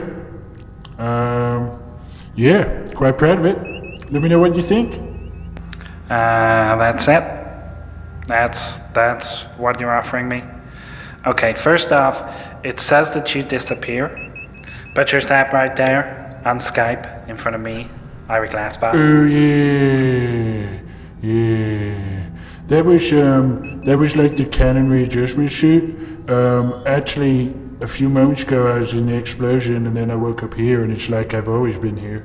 That's kind of what it does, so I was told. Second of all, what's with all the voices? Like, is that like a normal thing? Oh yeah, it's kind of our thing. It's what we do. Some would say it's our best feature, to be honest. Okay, but it happening in the middle of a wrestling show. A podcast, no less, where two guys talk about wrestling. Like, how is anyone supposed to follow all this? It's really not that hard. All they have to do is listen to the episodes one by one, kind of keep track of them, also listen to all the wrestling talk, and then just kind of work it all out. I mean, how stupid. Also, this timeline's really confusing. So, our listeners here at UPN are supposed to follow a timeline that goes back in time. Yep, back in time. And then forward in time. Yeah, forward in time. Yeah. One time we ran upside down. All of the voices. Yep, all of the voices. Yeah. Are the same guy. They're just one guy who's don't know what you're talking just about. talking and doing voices. Don't know what you're talking about. About wrestlers. Don't know what you're in a talking about. sci-fi setting. No, they're all different people, distinct characters. And then you've just done this big season 3 reveal. Yep. Where you reveal that season 3 is. Yep. What? All just a dream. Have you been watching Dallas reruns? I mean, that doesn't make any sense. It became fictional. What kind of wrestling angle ends like it's all just a dream? Where in this instance, it's actually all just fiction. But like, I've seen it used as a literary device before. Like when something is uncomfortable, or something doesn't work, or like if something shouldn't be happening, like in the real world that affects the fiction, then you just kind of say, yeah, dream over, man. Dream over. Just ignore it. You know? Dream over. Just ignore it. Okay. Your idea of a podcast where wrestling talk meets an overarching episodic sci-fi story. Yep. With one guy doing all of the voices. No, I dispute It's fucking stupid, Taz. What? It's stupid. What? No one would ever make this. What? No one would ever listen to it. What? You're overreaching, and surely you saw the problem with this. Well, I'm just there making a podcast, and then all these other characters turn up, and like, so there's like Corey Graves, and there's Jesse the Body Ventura. He's like a hero, and it just kind of happens around me. You know, it's not my fault. It's just the story demands to be told. You know, and so we just pop it in. We don't want you on UPN. This episode will never air. Season 3 of this Snorflurgian Life, the Taz and Jesse Ventura incident, will not air. I came up with the name though. You will never have your own podcast, Taz. Well, fuck you. I'm sorry you wasted both of our time. I'm sorry you wasted your face. That's it, Alexia. I guess we're done. Roopy-doo. I'm so sad. Taz, my love, Season 3 may have been the best season ever, and it may have been erased from history due to it being too amazing to commit to tape. You're right, it was the best season ever. Toads, nailed it. But you can't be sad, remember, the story can continue if you just go back to prison at the hand of Mae Young Nebula, which is where you were before all this started, and wait to be rescued. It can all start up again, and you can finally rescue your favorite tag team partner, Jesse the Body Ventura. But I don't know if I have it in me anymore. I'm just so tired of doing all of this. I just want to talk about wrestling. Just want to sit around and talk about wrestling and like we used to, you know?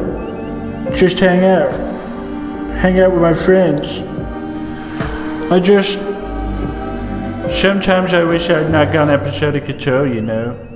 Just kind of said, don't need all these storylines and don't need all of this going on, and just talk about wrestling and do funny little sketches with my friends.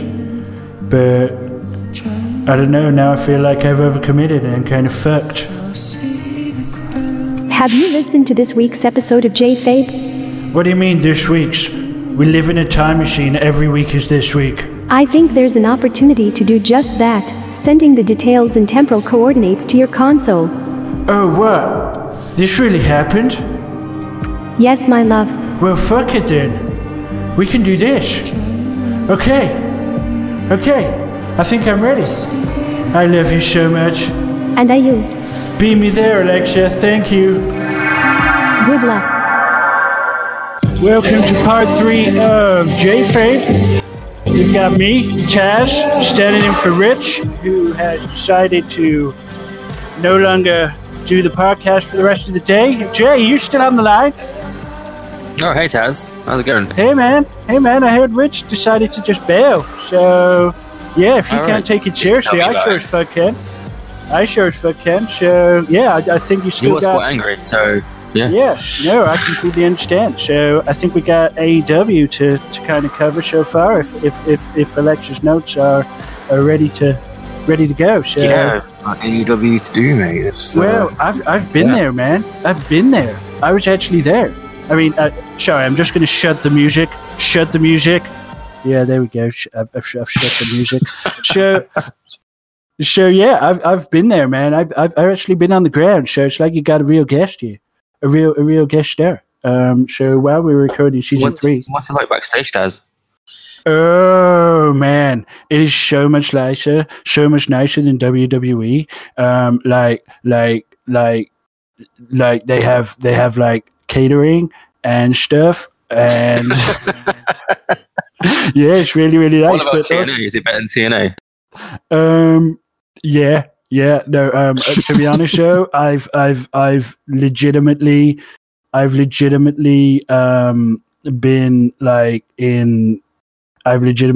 dumpster fires that have been better than TNA. Like seriously, like that place. I thought you loved Dixie Carter. I thought she was your best friend. So me and Dixie have a complicated relationship.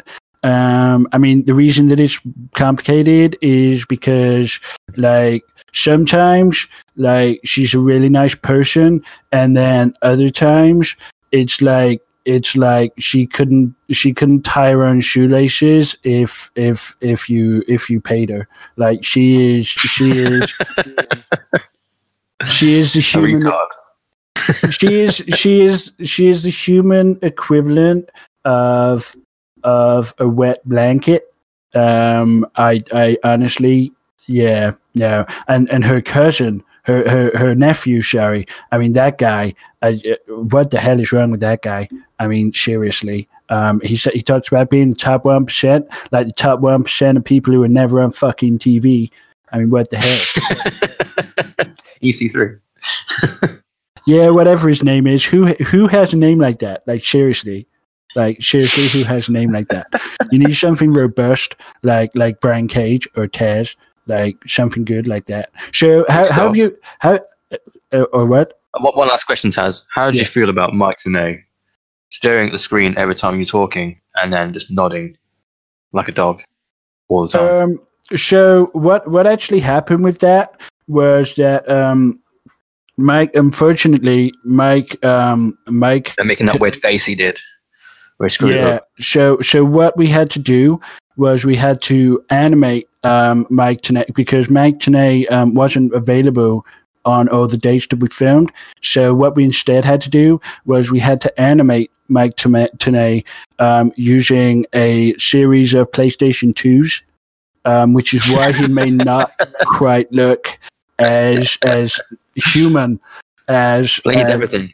Yeah, no, I mean you're really peeking beyond the veil here. You really that's what's going on. So yeah, I mean, thanks for explaining that, man. No, you're more than welcome. So other than that, how you been enjoying the show, man? I mean, it's been a lot of hard work. I've been flitting between the 31st and the 21st century. over the past 6 months, because obviously I've been doing that. But then I've also been involved in the Galactic Civil War for the control of some gloves that control history, with 2 large factions that grew out of WWE and AEW.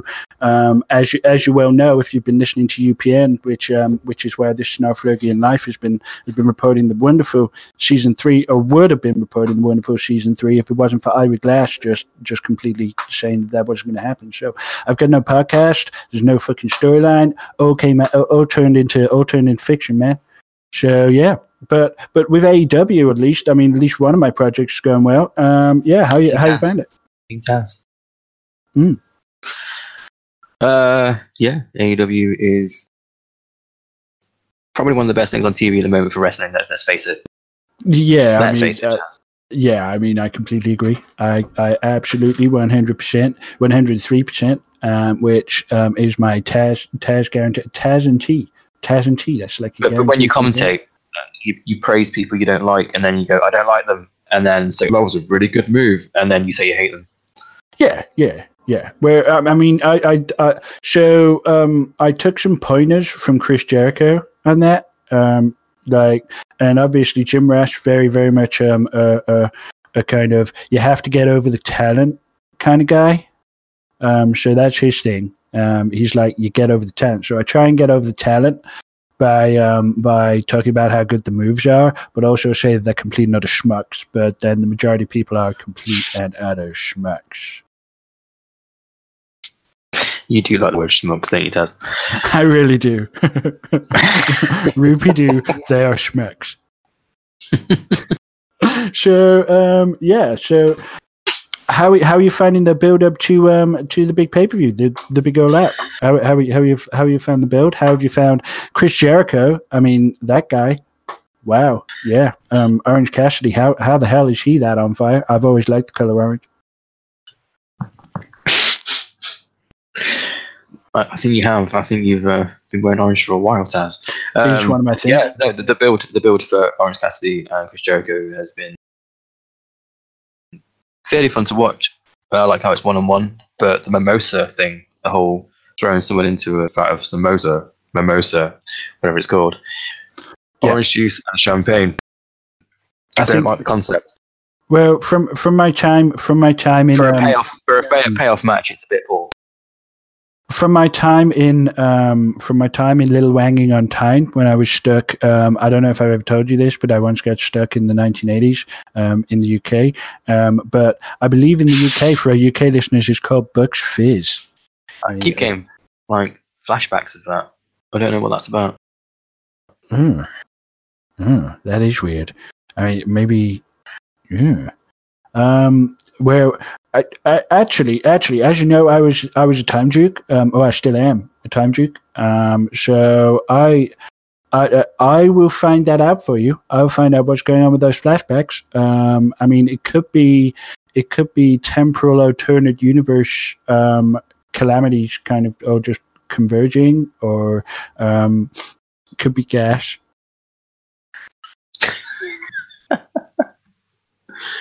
Excellent. so I think with the mimosa thing, I think it very much depends on the quality of the match. Like, okay. I think because the match could surprise you itself.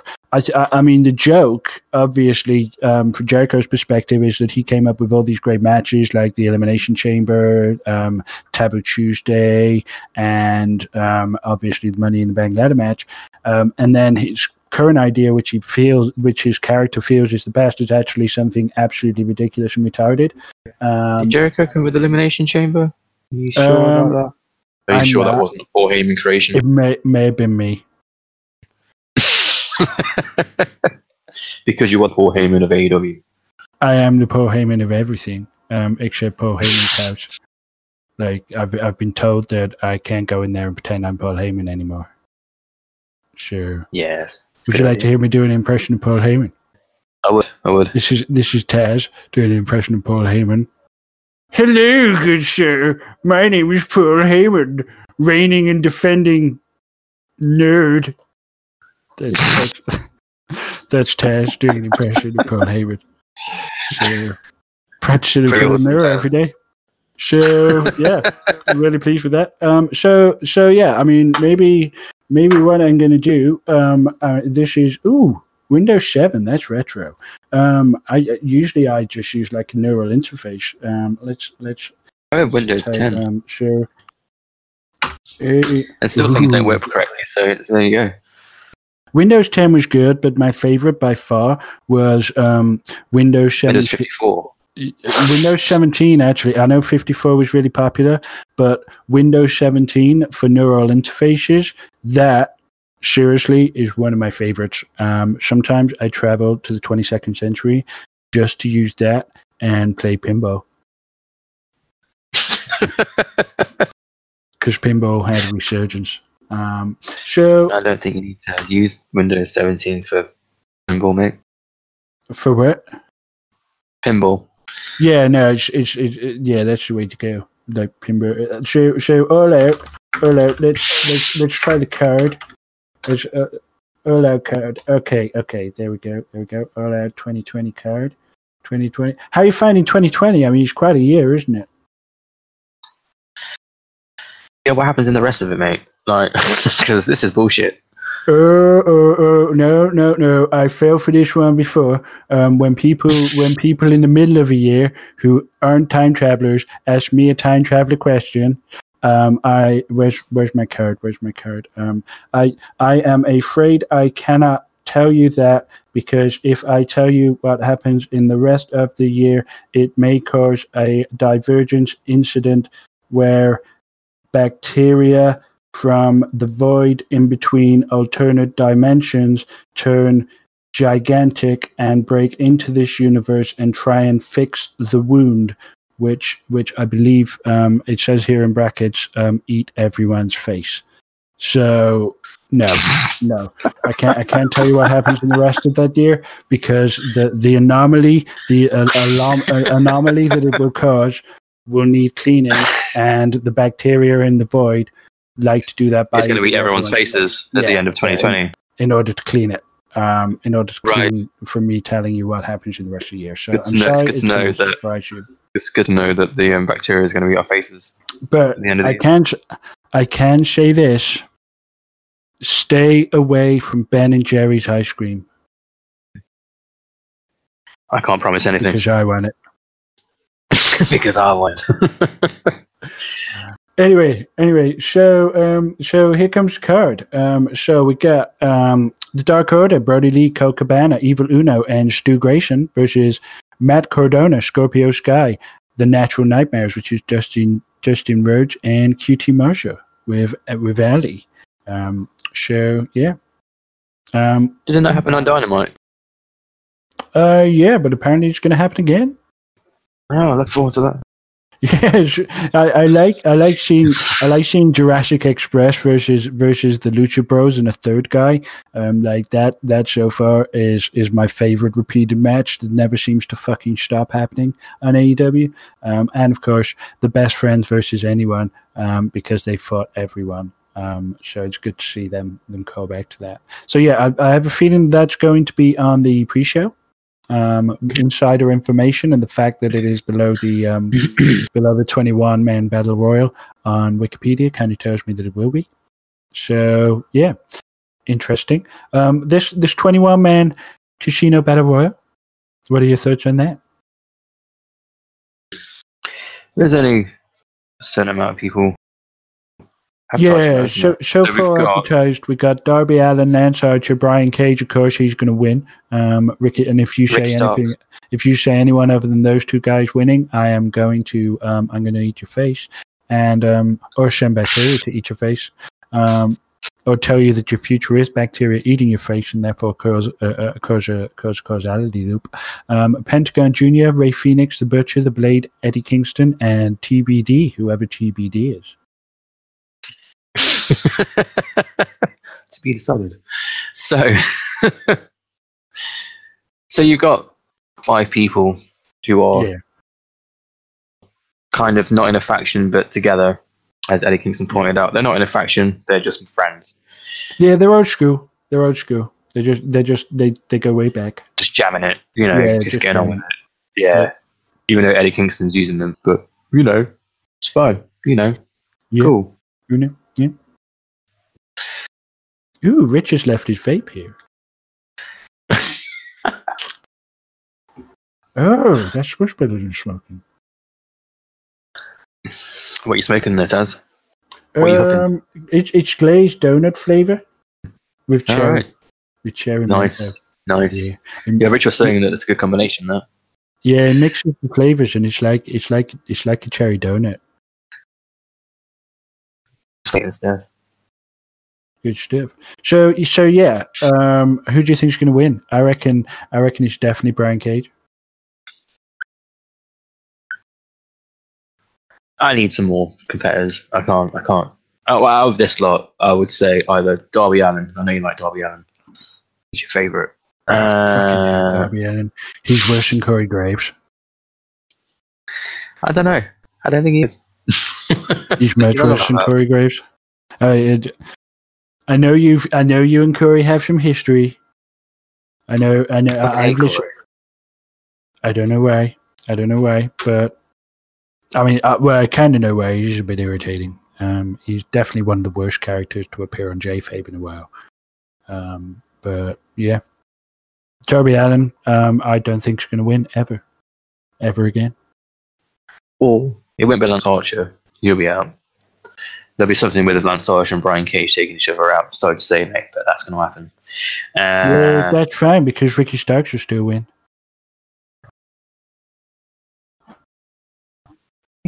Well, Darby Allin and Ricky Starks cancel each other out. So, out of all of these, I would say Pentagon Jr. You're a bastard and take that back. It's going to be Brian Cage. Sure, moving on. Hikaru Shida versus Thunder Rosa. I haven't seen much of Thunder Rosa. I haven't watched much of NWA Power at the moment. It's a bit boring. So, what are your thoughts on this whole NWA kind of partnership? It's quite interesting because you can see Nick Aldis coming back into it if this is the case at some point.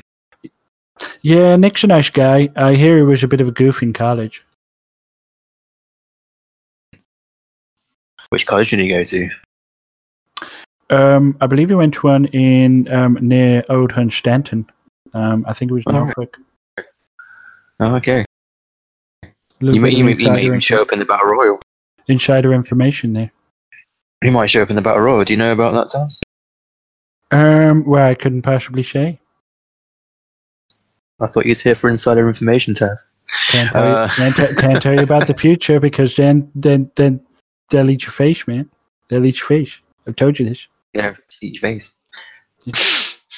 Yeah. If he does turn up in the Battle Royal, I would say he'll be winning. So then you can have AEW champion versus NWA champion.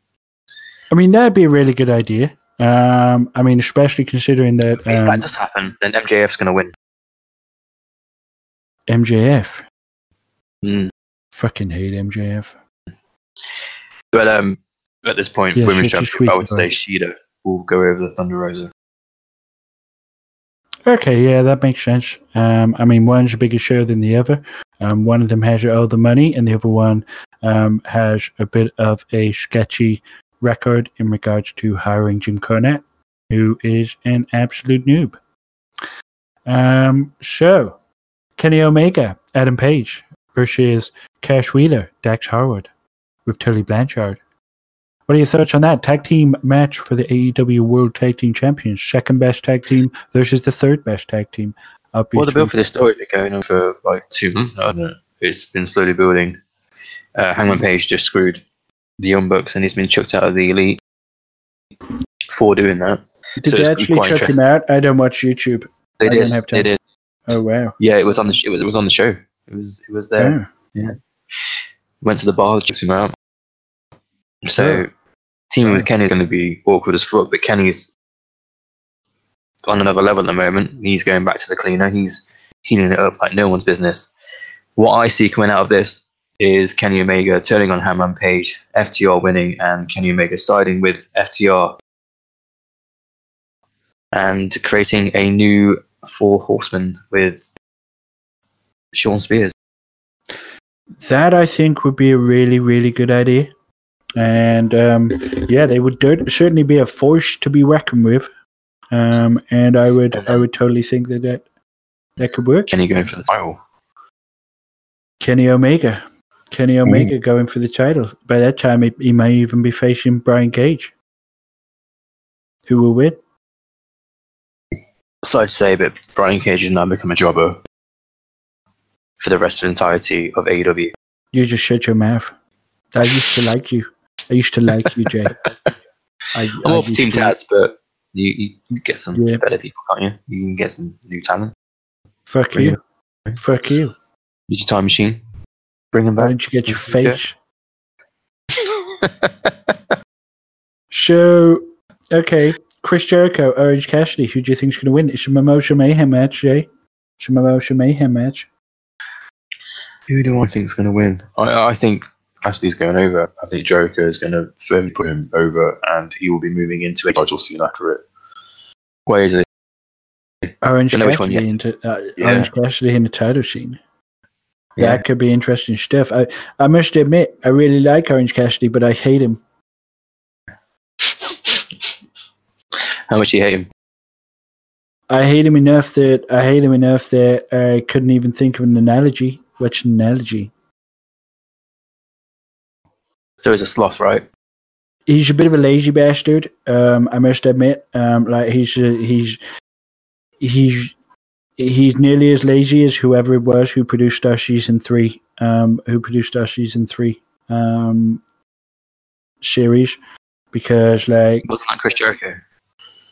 Maybe, but yeah, no, I don't know. I like his gimmick. I like his towels. His towels are really cool because they have his face on, and it's always good to rub your junk all over a guy's face. You heard it here. That's something that Taz likes. But yeah, I kind of feel Chris Jericho for this one. I mean, he's got the Inner Circle. They're not doing anything else, so they got to do something, right?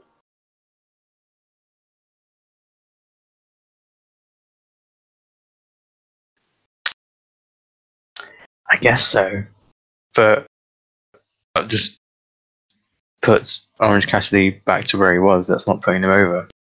Well, and the whole thing is putting him over. But Orange Cassidy's already been put over. Orange Cassidy's already loved. He's beloved. He is over. He is possibly the most over person in the whole of AEW at this stage. But he needs to win to move into a title scene. But does he need a title? Yeah. Okay. Does he need a title? Yes, he does need a title. Right. He's not really one of those characters that can go through progression and not hold a title for 5 years, and then when he finally gets it, it will just bring up the stuff of the title. They need to strike while the iron's hot with this one. But are you saying that that's because his title run might not be particularly long, or? I reckon he would have 2 to 3 defenses before losing it. Yeah. To Brian Cage. No, to Jericho. Not Jericho. Fucking hate people from Winnipeg. Apart from Kenny. It's alright though. I mean, Brian Cage is the FTW champion. I mean, he's alright. He's doing well. You just got given a title by you. That's true. I didn't get given a title. He got awarded a title because he deserved it. Because he's a badass motherfucker. Because he's a badass motherfucker. Thank you. You finished my sentence there. But yeah, no, it is because he's a badass motherfucker. And very few people have heard that title. Before him, I was considering giving you that title. Alright. But I don't think I will. Alright, cheers. Wasn't it you and Sabu that had the title before? Yeah, me and Sabu. We did it. Sabu is my third favorite tag team partner. My first favorite, obviously, Jesse Ventura. And my second is a future version of myself. Excellent. Although he is getting a bit old now. So I hear. And the grapevine. So MJF with Wardlow versus John Moxley in a match where the paradigm shift, is banned. What are your thoughts on? What is your thoughts on the paradigm shift being banned? I mean, does that count the elevated dirty deeds?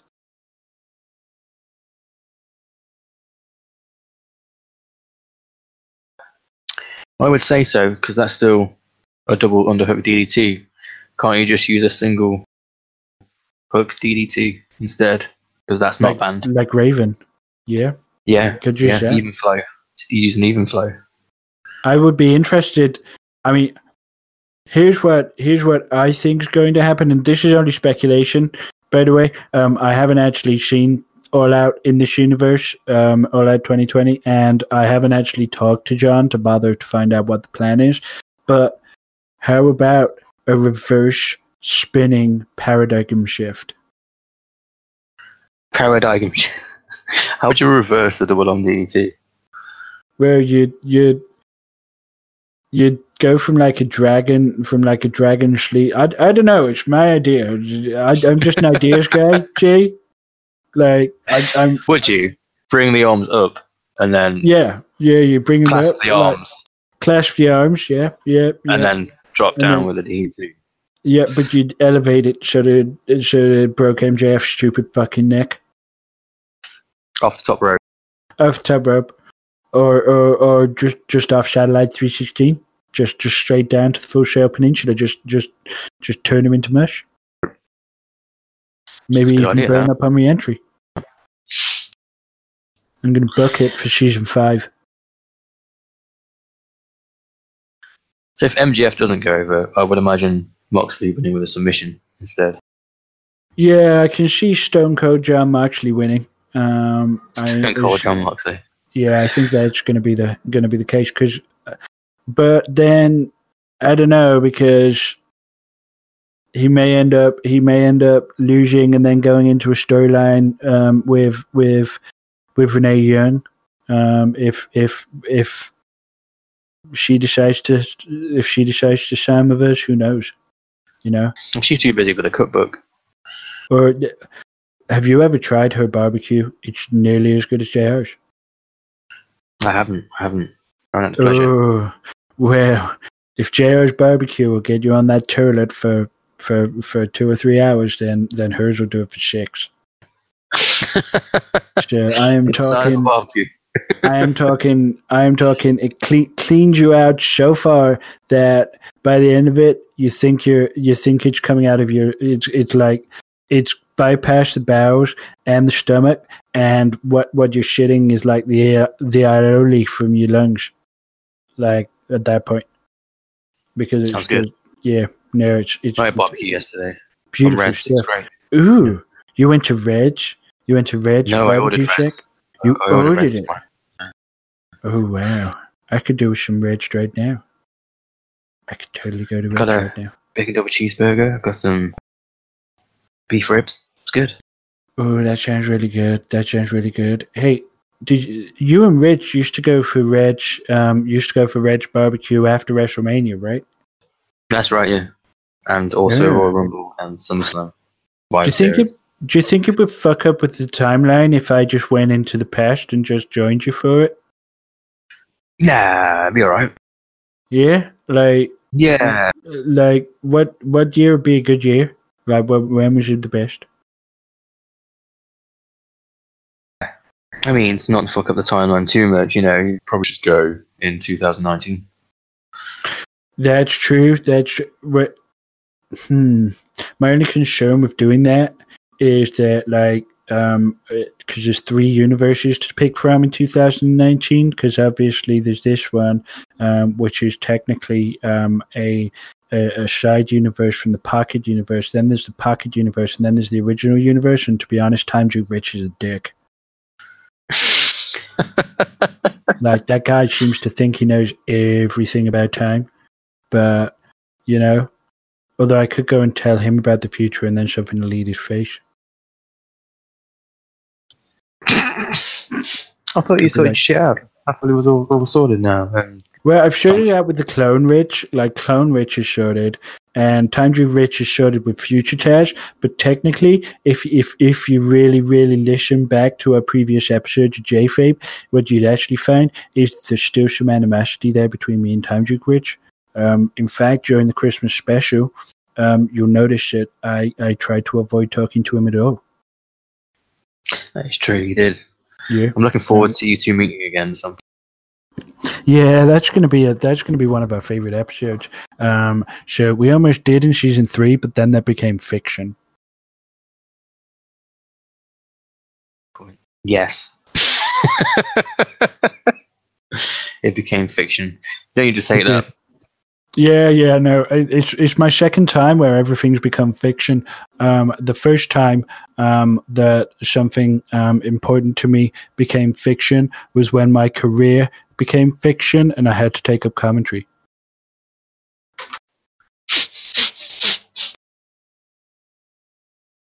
So I think we kind of ticked all the boxes here. Did we want to also look at? Backlash? We're going to do Payback. that as well. Payback. That's it. Payback. I mean, this episode I think has been going on for about 6 million years.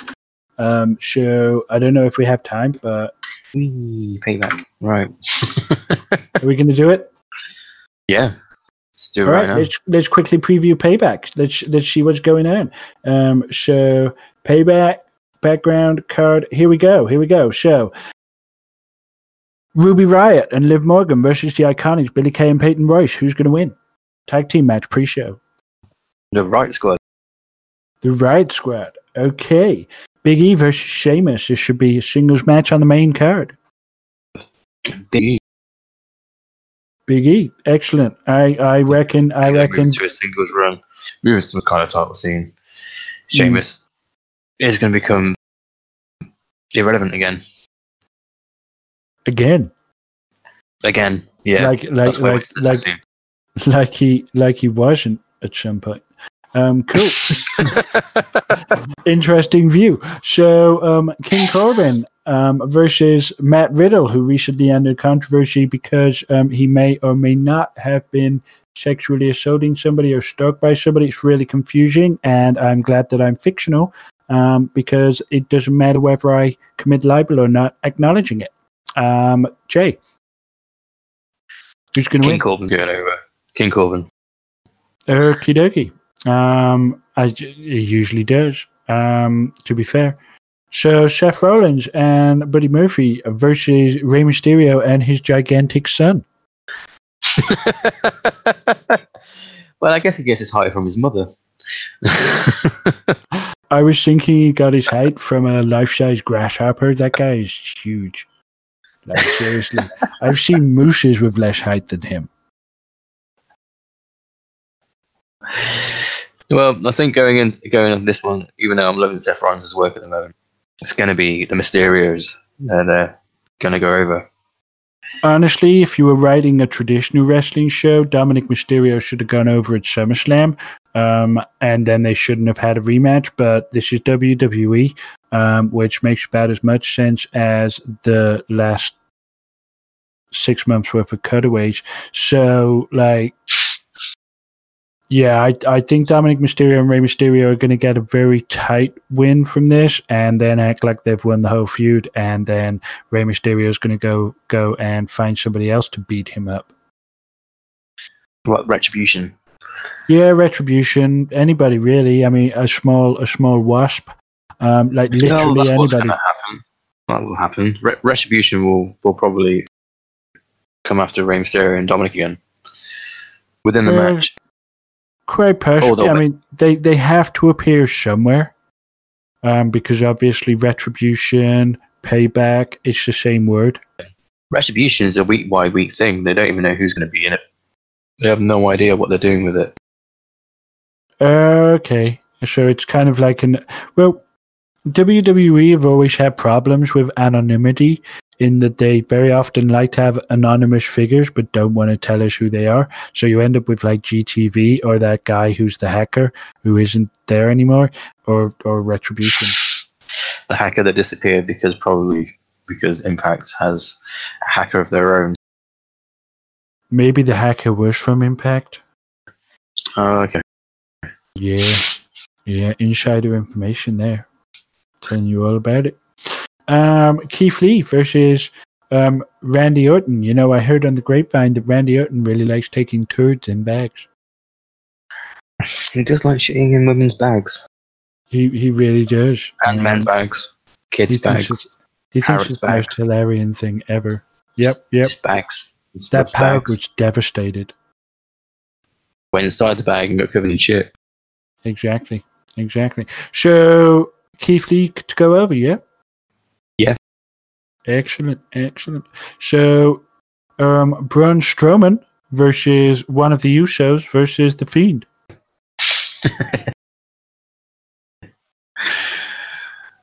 Tamatonga. I think his name is Joman Reigns. Joman Reigns. I'll go Joman with that. Reigns. So, The Fiend, Bray Wyatt, Joman Reigns, and Braun Strowman. Yep. He was Roman Reigns, and then he relapsed and had leukemia, and then became Joe, and now he's a combination of the two. He's Joman Reigns. I got it. I got it, Taz. Don't worry. Yeah, I think it was for your end up audience. going to be pinning Braun Strowman, which will then lead into a feud with the Fiend of Roman Reigns, taking out Braun Strowman from the mix. Is something going to eat my face? Because that sounds exactly like what I remember happening. I think that's definitely going to happen. Okay, so the Nation of Domination explodes with Bobby Lashley versus Apollo Crews with Shelton Benjamin and his granddad. So the Hurt Business. There we go. That's their name. Yeah. I don't know where you got comparison from. I just don't understand it. Versus Apollo Crews. Bobby Lashley, Apollo Crews. Apollo Crews has had some kind of weird run with this. I mean, it's the minority title. I think Rich touched on that in another episode where minorities only challenge for the US title, which is a bit strange. Yeah, it's very much a Vince McMahon thing. He's trying to he's what's the word? He's completely tone deaf. There we go. Yeah. Tone deaf. Yes, but I reckon Bobby Lashley's going to come out of this champion. Yeah, I could see that. I mean, he's okay. He's no Brian Cage, but he's okay. Do you know why? Right. Because Cedric Alexander's going to join Hurt Business. Really? That's my prediction. That's your prediction? And he's going to help Bobby Lashley win. Yep. Going to help Bobby Lashley win. Then we just need Byron Saxton. We got ourselves a party. You shouldn't commentate ever. On to the next match. And of course, they reckon that this may be the main event. Bayley and Sasha Banks versus Shayna Baszler and Nia Jax. Shayna Baszler, Nia Jax going over. Sasha Banks left with no titles. Bayley's fault. Sasha goes after Bayley for a title.